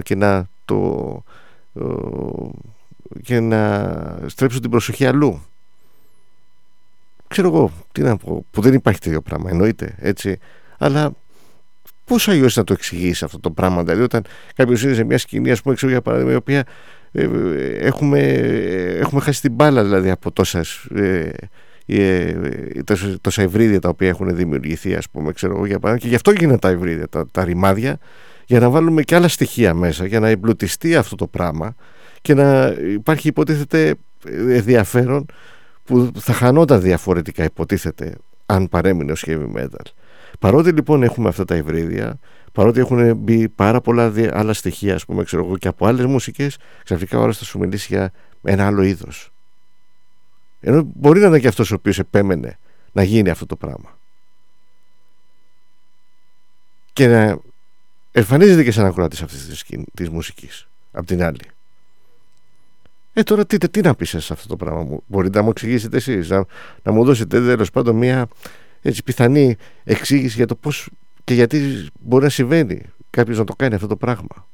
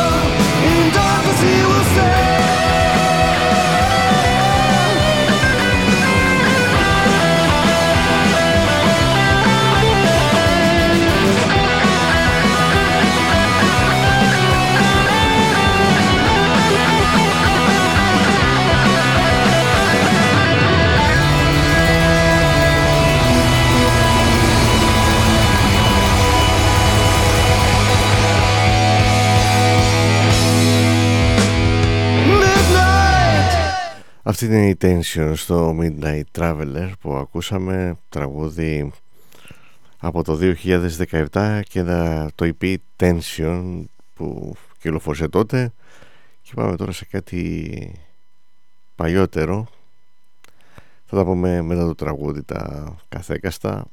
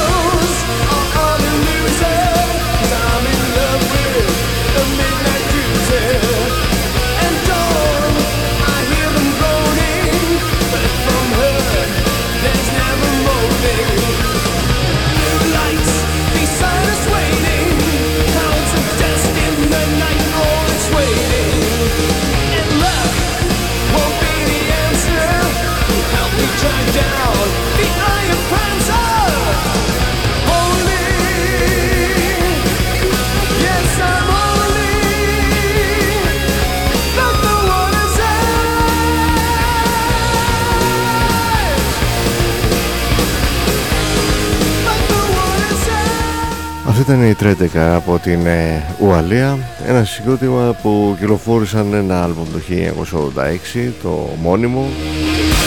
Είχαν ηχογραφήσει όμως αρκετό υλικό σε demo και το οποίο κυκλοφόρησε αργότερα το 1994 σε μια συλλογή, το Remix Sin Rebirth. Έχουν κυκλοφορήσει και ένα Anthology το 2022, περσινή κυκλοφορία αυτή. Αλλά τι εστί Τρέντεκαρ τώρα, αυτό έχει το ενδιαφέρον, ότι ήταν δύο πρώην μέλη των Budgie πίσω από την Ουαλία. Φυσικά από την Ουαλία ήταν και η Budgie, οι οποίοι ήταν μια μπάντα από τις αρχές της δεκαετίας του 70, ένα συγκρότημα το οποίο λένε τώρα ότι μπορεί να επηρέασε επειδή ήταν βρετανική καταγωγής, ας πούμε, ξέρω εγώ, το New Wave, British Heavy Metal, αλλά νομίζω ότι αυτό δεν είναι, δηλαδή ακούγοντας τους Budgie είναι πολύ λίγα, ας πούμε, ξέρω, τα τραγούδια τα οποία θα μπορεί να πει κάποιος ότι μεμονωμένα ίσως να έπαιξαν κάποιο ρόλο, αλλά σε γενικές γραμμές ήταν μια μπάντα η οποία ακόμα και στη δεκαετία του 80 που επιχείρησε έτσι λίγο να το γυρίσει, δηλαδή να το κάνει πιο έτσι εναρμονίσει με τα δεδομένα της εποχής, το έκανε με δειλό τρόπο και με το Power Supply, το Night Flight και το Deliver Us From Evil. Αυτά τα τρία άλμπουμ κυκλοφόρησαν από το 80 μέχρι το 82. Πάντως παρόλα αυτά το 80 είχαν ένα τραγούδι το οποίο άνετα θα το χαρακτηρίζαμε New Wave, British Heavy Metal, αλλά είναι και μοναδικό στη δισκογραφία του συγκροτήματος, και μάλιστα το Wild Fire κυκλοφόρησε σε σιγκλάκι το 1980. Βέβαια μπορεί να το βρείτε σε κάποια επανέκδοση, ίσως νομίζω στο Power Supply, ότι υπήρχε αυτό το τραγούδι. Το Wildfire λοιπόν, το οποίο μάλιστα ήταν μπρος πίσω, σε 7 inch είχε κυκλοφορήσει και ήταν το ίδιο τραγούδι και στην πρώτη και στη δεύτερη πλευρά του 7 inch.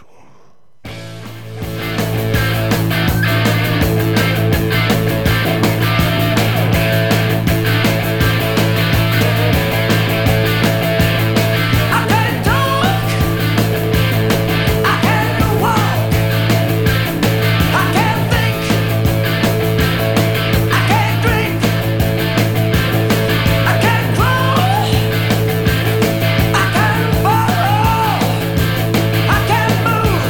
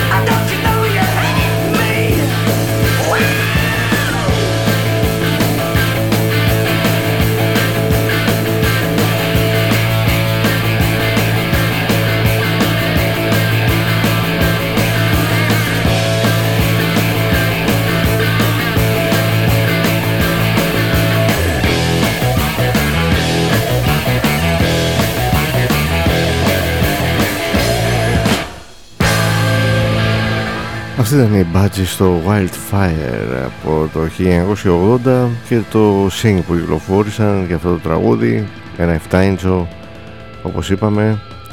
Και τώρα δείτε κάτι έτσι ενδιαφέρον, ότι φεύγουμε από την Ουαλία, πάμε στη Νέα Υόρκη στους Rhodes που το 1980 κυκλοφόρησαν το πρώτο τους δισκάκι, το Rock Hard, όπου θα ακούσουμε το Power Lover. Ακούστε πόσο ταιριάζει με το Wildfire. Δύο μπάντες που ήταν και σε διαφορετικό έτσι πλαίσιο η μουσική τους,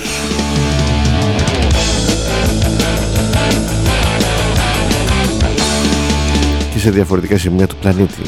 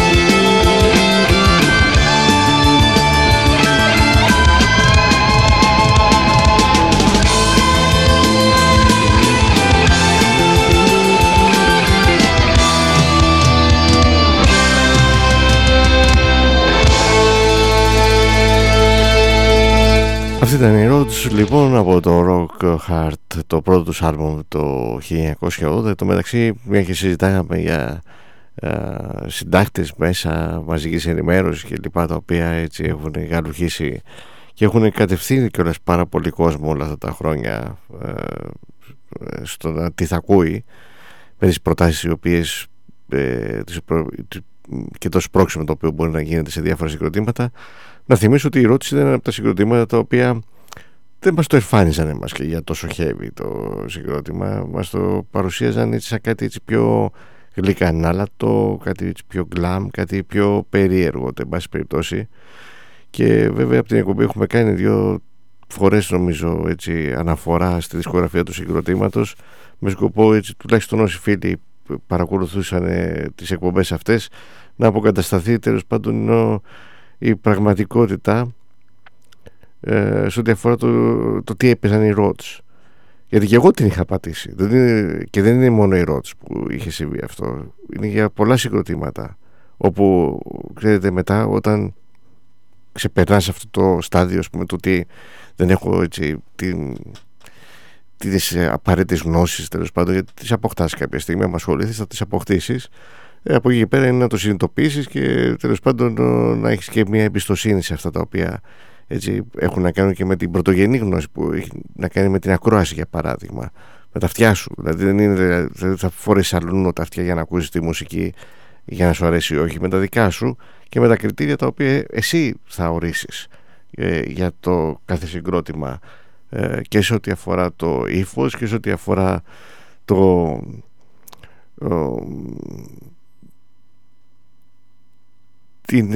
τη γενικότερη τέλος πάντων έτσι, εντύπωση που μπορεί να σου κάνει η μουσική τους, μαζί με τη σύνθεση μέσα, τέλος πάντων την ποιότητα των άλμπουμ και οτιδήποτε. Όλα αυτό το έχουν ήδη το μεταξύ Rhodes, έτσι, δηλαδή και τα άλμπουμ τους είναι υπερπλήρη σε σχέση με αυτό το οποίο περιλαμβάνουν, και είχαν και καλά δισκάκια δηλαδή, και είχαν και καλές συνθέσεις, ήταν ωραία μπάντα, δηλαδή είχαν και μια ποικιλία, δηλαδή που δεν θα έλεγα, είχαν και hard rock στοιχεία οπωσδήποτε, αλλά ήταν πολύ εναρμονισμένα μαζί με το heavy metal που έπαιζε η μπάντα, και αυτό ήταν ένα έτσι, πολύ ωραίο χαρακτηριστικό του συγκροτήματος.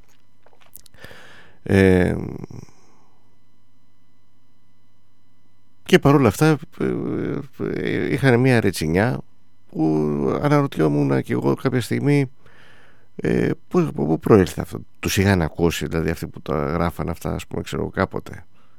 Πώς προέκυψε αυτό? Δηλαδή είναι σαν, ξέρετε, φανταζόμουν ότι κάποιος παίρνει ένα ξένο περιοδικό, διαβάζει, ας πούμε, ξέρω εγώ, δεν έχει ακούσει το δισκάκι, αλλά διαβάζει το περιοδικό σε Ευαγγέλιο, το ξένο, πως πρέπει να συνέβαινε στο παρελθόν αυτό, και έλεγε για να το γράφει αυτό το περιοδικό, να, όπως καλή ώρα λέγαμε για το Rolling Stone, για να το γράφει αυτό, δεν είναι τέτοιο έγκυρο περιοδικό, έτσι, με τέτοιο όνομα, ας πούμε, ξέρω εγώ, δεν θα έκανε καμία πατάτα. Οπότε ο άλλος έπαιρνε, ας πούμε, ξέρω, μόνο το κείμενο, το έπλαθε εκεί πέρα, ας πούμε, ξέρω εγώ, στο μυαλό του πώς φανταζόταν ότι μπορεί να είναι σύμφωνα με αυτά τα οποία διάβαζε, και μπορεί, ας πούμε, ξέρω εγώ, να πέραγε μια εντύπωση, ας πούμε, χωρίς να έχει καν ακούσει οτιδήποτε, γιατί δεν ήταν και εύκολα, ιδίως στη δεκαετία του 80 ή τέλος πάντων γενικότερα μέχρι να εμφανιστεί το ίντερνετ, να έχεις πρόσβαση, ας πούμε, ξέρω, σε τόσο υλικό, ας πούμε, για να μπορείς και να το ακούσεις. Μέχρι και αυτό σκεφτόμουν ότι μπορεί να έπαιζε, ειλικρινά σας λέω. Πάντως το σίγουρο ήταν ότι δεν μπορεί να ακούγε κάποιος αυτά τα οποία έγραφε για τέτοιες μπάντες όπως οι Rhodes, ας πούμε, και οι άλλες συγκροτήματα τα οποία έχουμε διαβάσει παλιότερα. Βλέπαμε, ας πούμε, ξέρω εγώ, ότι τους Wasp και τους ποιους άλλους, τους Sister, τους βάζανε στο glam, τους θεωρούσαν glam συγκροτήματα μαζί με τους Motley Crue, και βέβαια η σύνδεσή τους στο ξεκίνημα ήταν τέτοια, δηλαδή, γιατί η Motley Crue, ας πούμε, ήταν αλλιώς ήταν το 80 και αλλιώς ήταν το 84-85. Όταν διαβάζεις το 85, ας πούμε, ξέρω εγώ, 86 σε ένα περιοδικό, ας πούμε, ξέρω, να βάζει τους Sister με τους Motley Crue που έχουν βγάλει το Girls, ας πούμε, ξέρω εγώ, για παράδειγμα, εκεί όσο να είναι μπερδεύεσαι, και άμα δεν το ξέρεις και στο συγκρότημα, δεν το έχεις ακούσει, λες κάτι παρόμοιο θα παίζουν αυτοί, ας πούμε. Καλά, ήταν και είχαν μπλέξει γενικότερα και άλλες μπάντες, ας πούμε, ξέρω εγώ, σε όλο αυτό. Αλλά θέλω να σας πω δηλαδή ότι αυτά μπορεί σε ξένα περιοδικά να περνάγαν και να συνδέονταν με κάποιο τρόπο, αλλά σας λέω και πάλι, δηλαδή, ας πούμε, ξέρω, ξεκίνησανε, υπήρχε, ας πούμε, ξέρω εγώ, μια σύνδεση π.χ., ας πούμε, ξέρω εγώ, που μπορεί για κάποιον να σήμαινε ότι πώς το λένε, ότι συνδέονται οι Wasp, ας πούμε, ξέρω, για παράδειγμα, με τους Motley Crue. Γιατί υπήρχε ένα συγκρότημα, ας πούμε, η London το 1981, όπου σε έναν demo είχαν παίξει ο Nicky Six μαζί και ήταν και ο Blackie Lawless. Σου λέει αυτοί, για να παίζανε μαζί, άρα τα συγκροτήματα μετά που βγάλανε μπορεί και να μοιάζουν, ας πούμε, ξέρω, με κάποιο τρόπο. Βγήκαν από την ίδια μήτρα, υποτίθεται. Που το ανέφερε πέρα στο Rolling Stones, ας πούμε, Sunset Strip. Υπάρχουν τέτοιο, δηλαδή μέχρι και δρόμους, ας πούμε, ξέρω εγώ, για παράδειγμα, τους οποίους μπορεί να είχαν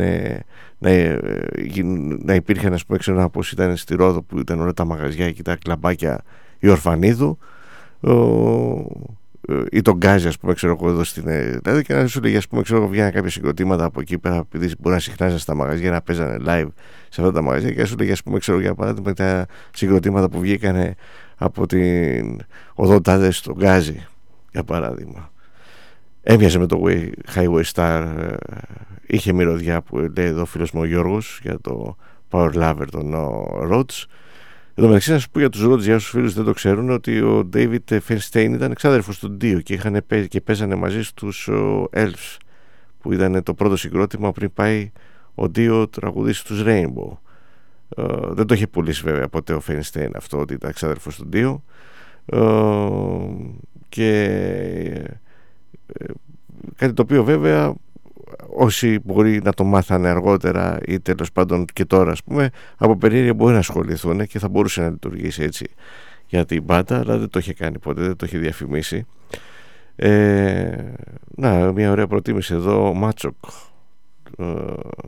μια πολύ ωραία προτίμηση, το οποίο είναι και στο στυλ από τους Acid, το Hooked on Metal, έτσι ωραία πράγματα, για να το ακούσουμε.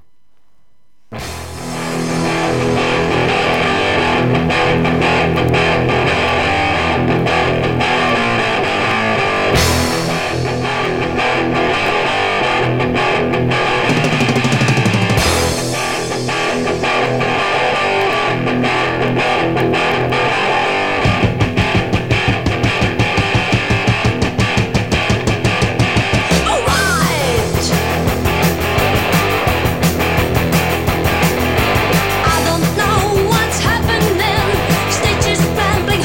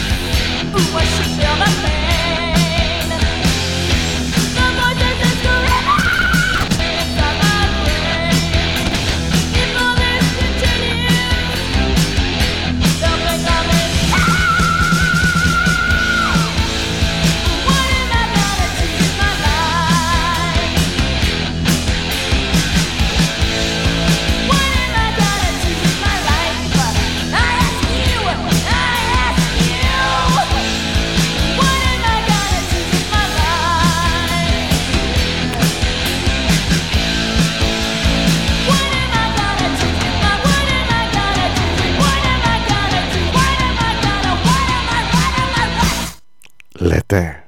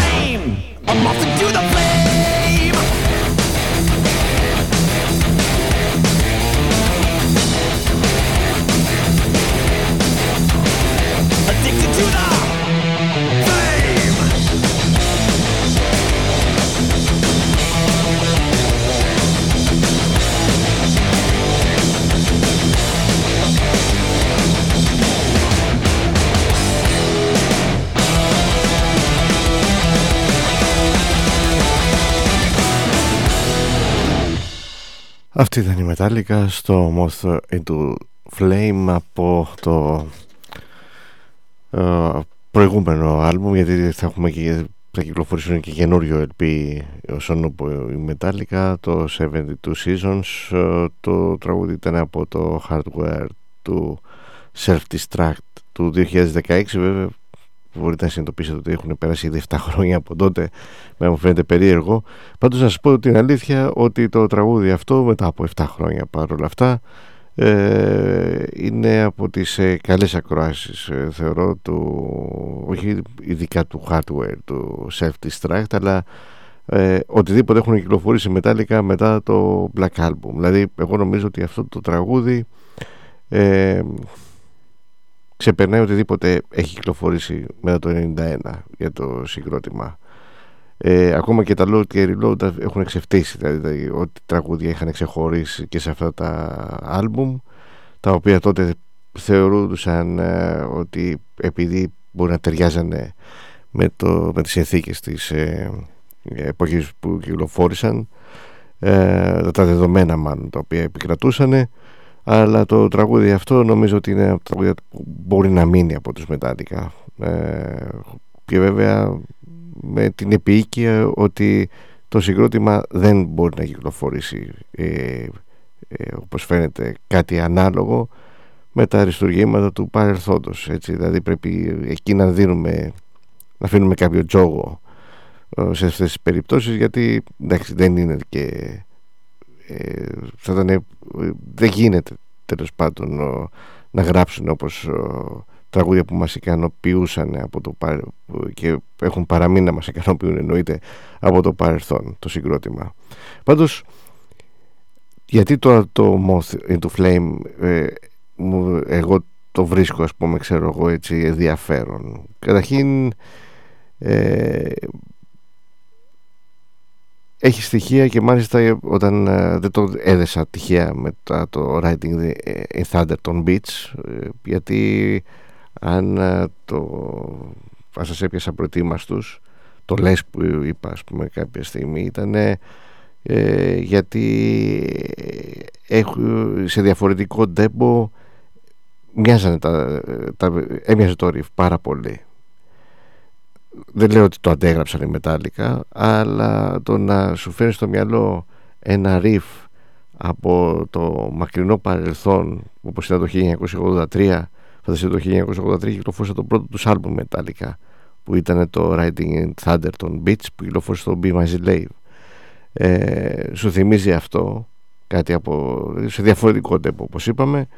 Αυτό είναι καλό στοιχείο για να πεις, ας πούμε, ότι το συγκρότημα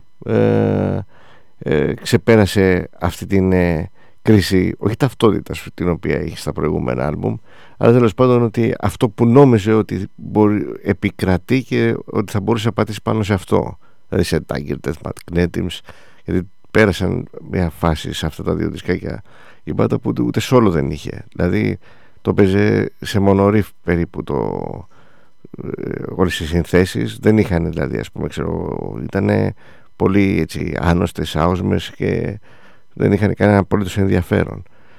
Και τα 3 τραγούδια τα οποία έχουν διαρρεύσει από το καινούριο άλμπουμ της μπάντας, και αυτά φέρνουν πολύ προς δεκαετία 80, και αυτό, όπως είχα πει και σε μια προηγούμενη εκπομπή, αυτό είναι να μας χαροποιεί, με την έννοια ότι δικαιώνονται αυτοί οι οποίοι, ας πούμε, επιμένουν στο πιο κλασικό ήχο, και η Metallica, που είναι υποτίθεται μια από τις πιο εμπορικές μπάντες της σκηνής, στρέφεται στον πιο κλασικό ήχο, εκεί που θα μπορούσε να ακολουθούσε, ας πούμε, άλλες διαδρομές που να ήταν έτσι και πιο επίκαιρες, ας το πούμε έτσι, για να μπορεί να πουλήσει και περισσότερο. Βέβαια, Metallica, θα μου πείτε, δεν έχουν ανάγκη κάτι τέτοιο, αλλά όσο να είναι, όταν από ένα σημείο και μετά κινείσαι με το πώς θα κερδίσεις περισσότερα, θα μπορούσε και αυτό να αποτελεί έτσι ένα κριτήριο για το τι που θα πορευτείς και πώς. Τέλος πάντων, εγώ να σας πω την αλήθεια πάντως ότι με ευχαρίστησε το γεγονός αυτό, δηλαδή, ας πούμε, και από το Hardware του Self-Destruct, που υπήρχαν 2-3 τραγούδια που έτσι ψιλοικανοποιητικά, κορυφαίο θεωρώ το Moth to Flame, τα οποία έτσι φάνηκε ότι το πήραν αλλιώς η Metallica, που δεν περίμενω κάτι από το συγκρότημα, εννοείται ότι ήταν να δώσει, το έχουν δώσει, αλλά αν θέλετε μπορεί να επηρεάσουν όμως μπάντες ή τέλος πάντων μια μεγάλη μερίδα, ας πούμε, ξέρω εγώ, ακροατών να στραφούν, ας πούμε, ξέρω εγώ, σε έναν ήχο ο οποίος μπορεί να τους κάνει από το σύγχρονους Metallica και να τους στρέψει προς τη δεκαετία του 80, με αυτή την έννοια. Κάτι το οποίο και αυτό δεν το θεωρώ και πολύ εύκολο, αλλά εν πάση περιπτώσει στο δικό μου το κεφάλι δηλαδή συμβαίνουν αυτές οι σκέψεις. 1990 τώρα, σε ένα πολύ ωραίο άλμπουμ των Artillery, το By Inheritance, για να ακούσουμε έτσι ένα από τις μεγάλες επιτυχίες, μεγάλες, από τα πιο έτσι πετυχημένα τραγούδια, ας πούμε, των Artillery, το Comaniac.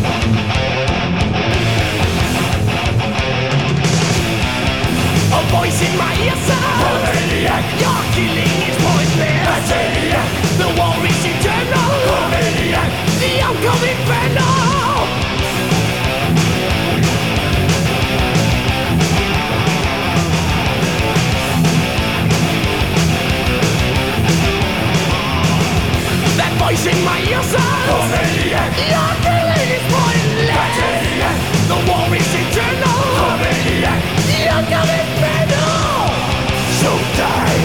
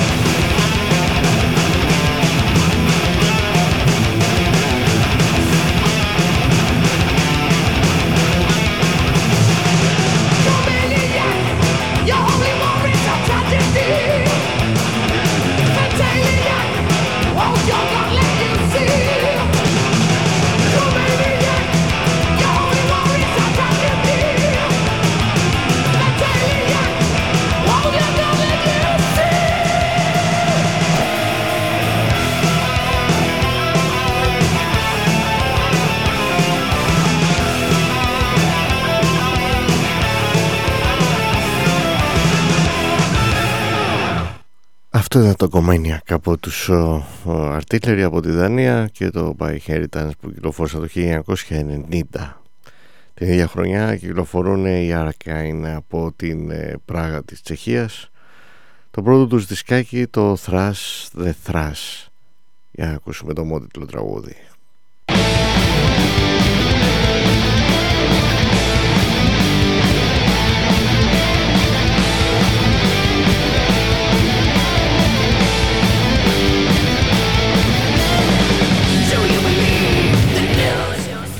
Δεν είναι αυτό το τραγούδι, αυτή είναι Hex.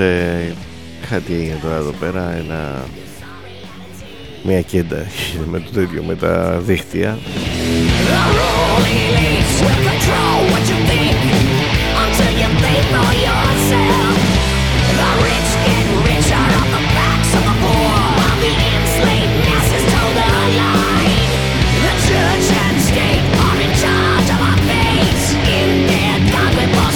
Trust.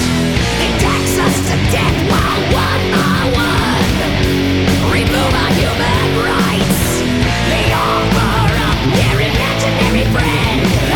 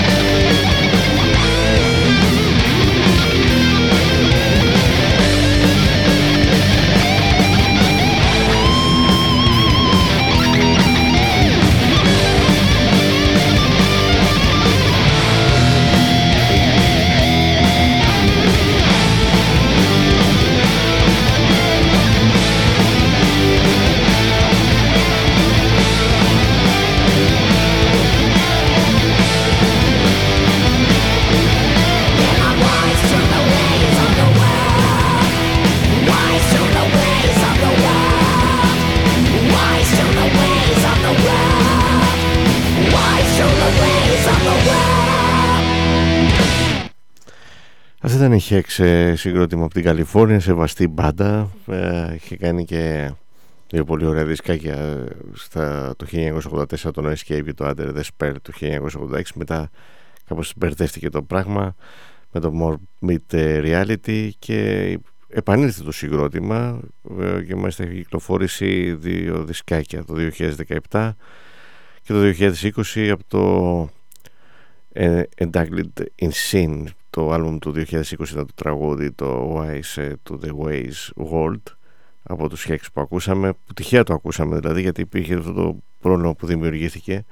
Τώρα βέβαια να σας πω και κάτι άλλο με την ευκαιρία, γιατί έχω λίγο μερικοί που έχω θυμώσει δηλαδή με αυτό που συμβαίνει. Τώρα δεν ξέρω αν υπάρχει κανένας που με τρολάρει και προτείνει διάφορα πράγματα, αλλά ενώ ξέρετε, υποτίθεται η τεχνητή νοημοσύνη που έχει το Facebook για παράδειγμα και όλα γενικότερα τώρα ιδίως από τις μεγάλες τεχνολογικές εταιρείες, ας πούμε, ξέρω, που ασχολούνται με τα social media και με τη χρήση του ίντερνετ.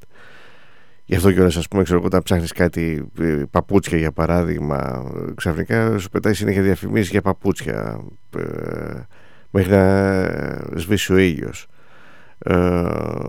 Τέλος πάντων, μέχρι να αλλάξει εσύ κάποια επιλογή και να αναζητήσει κάτι άλλο, οπότε θα σου βγάζει διαφημίσεις για το κάτι άλλο.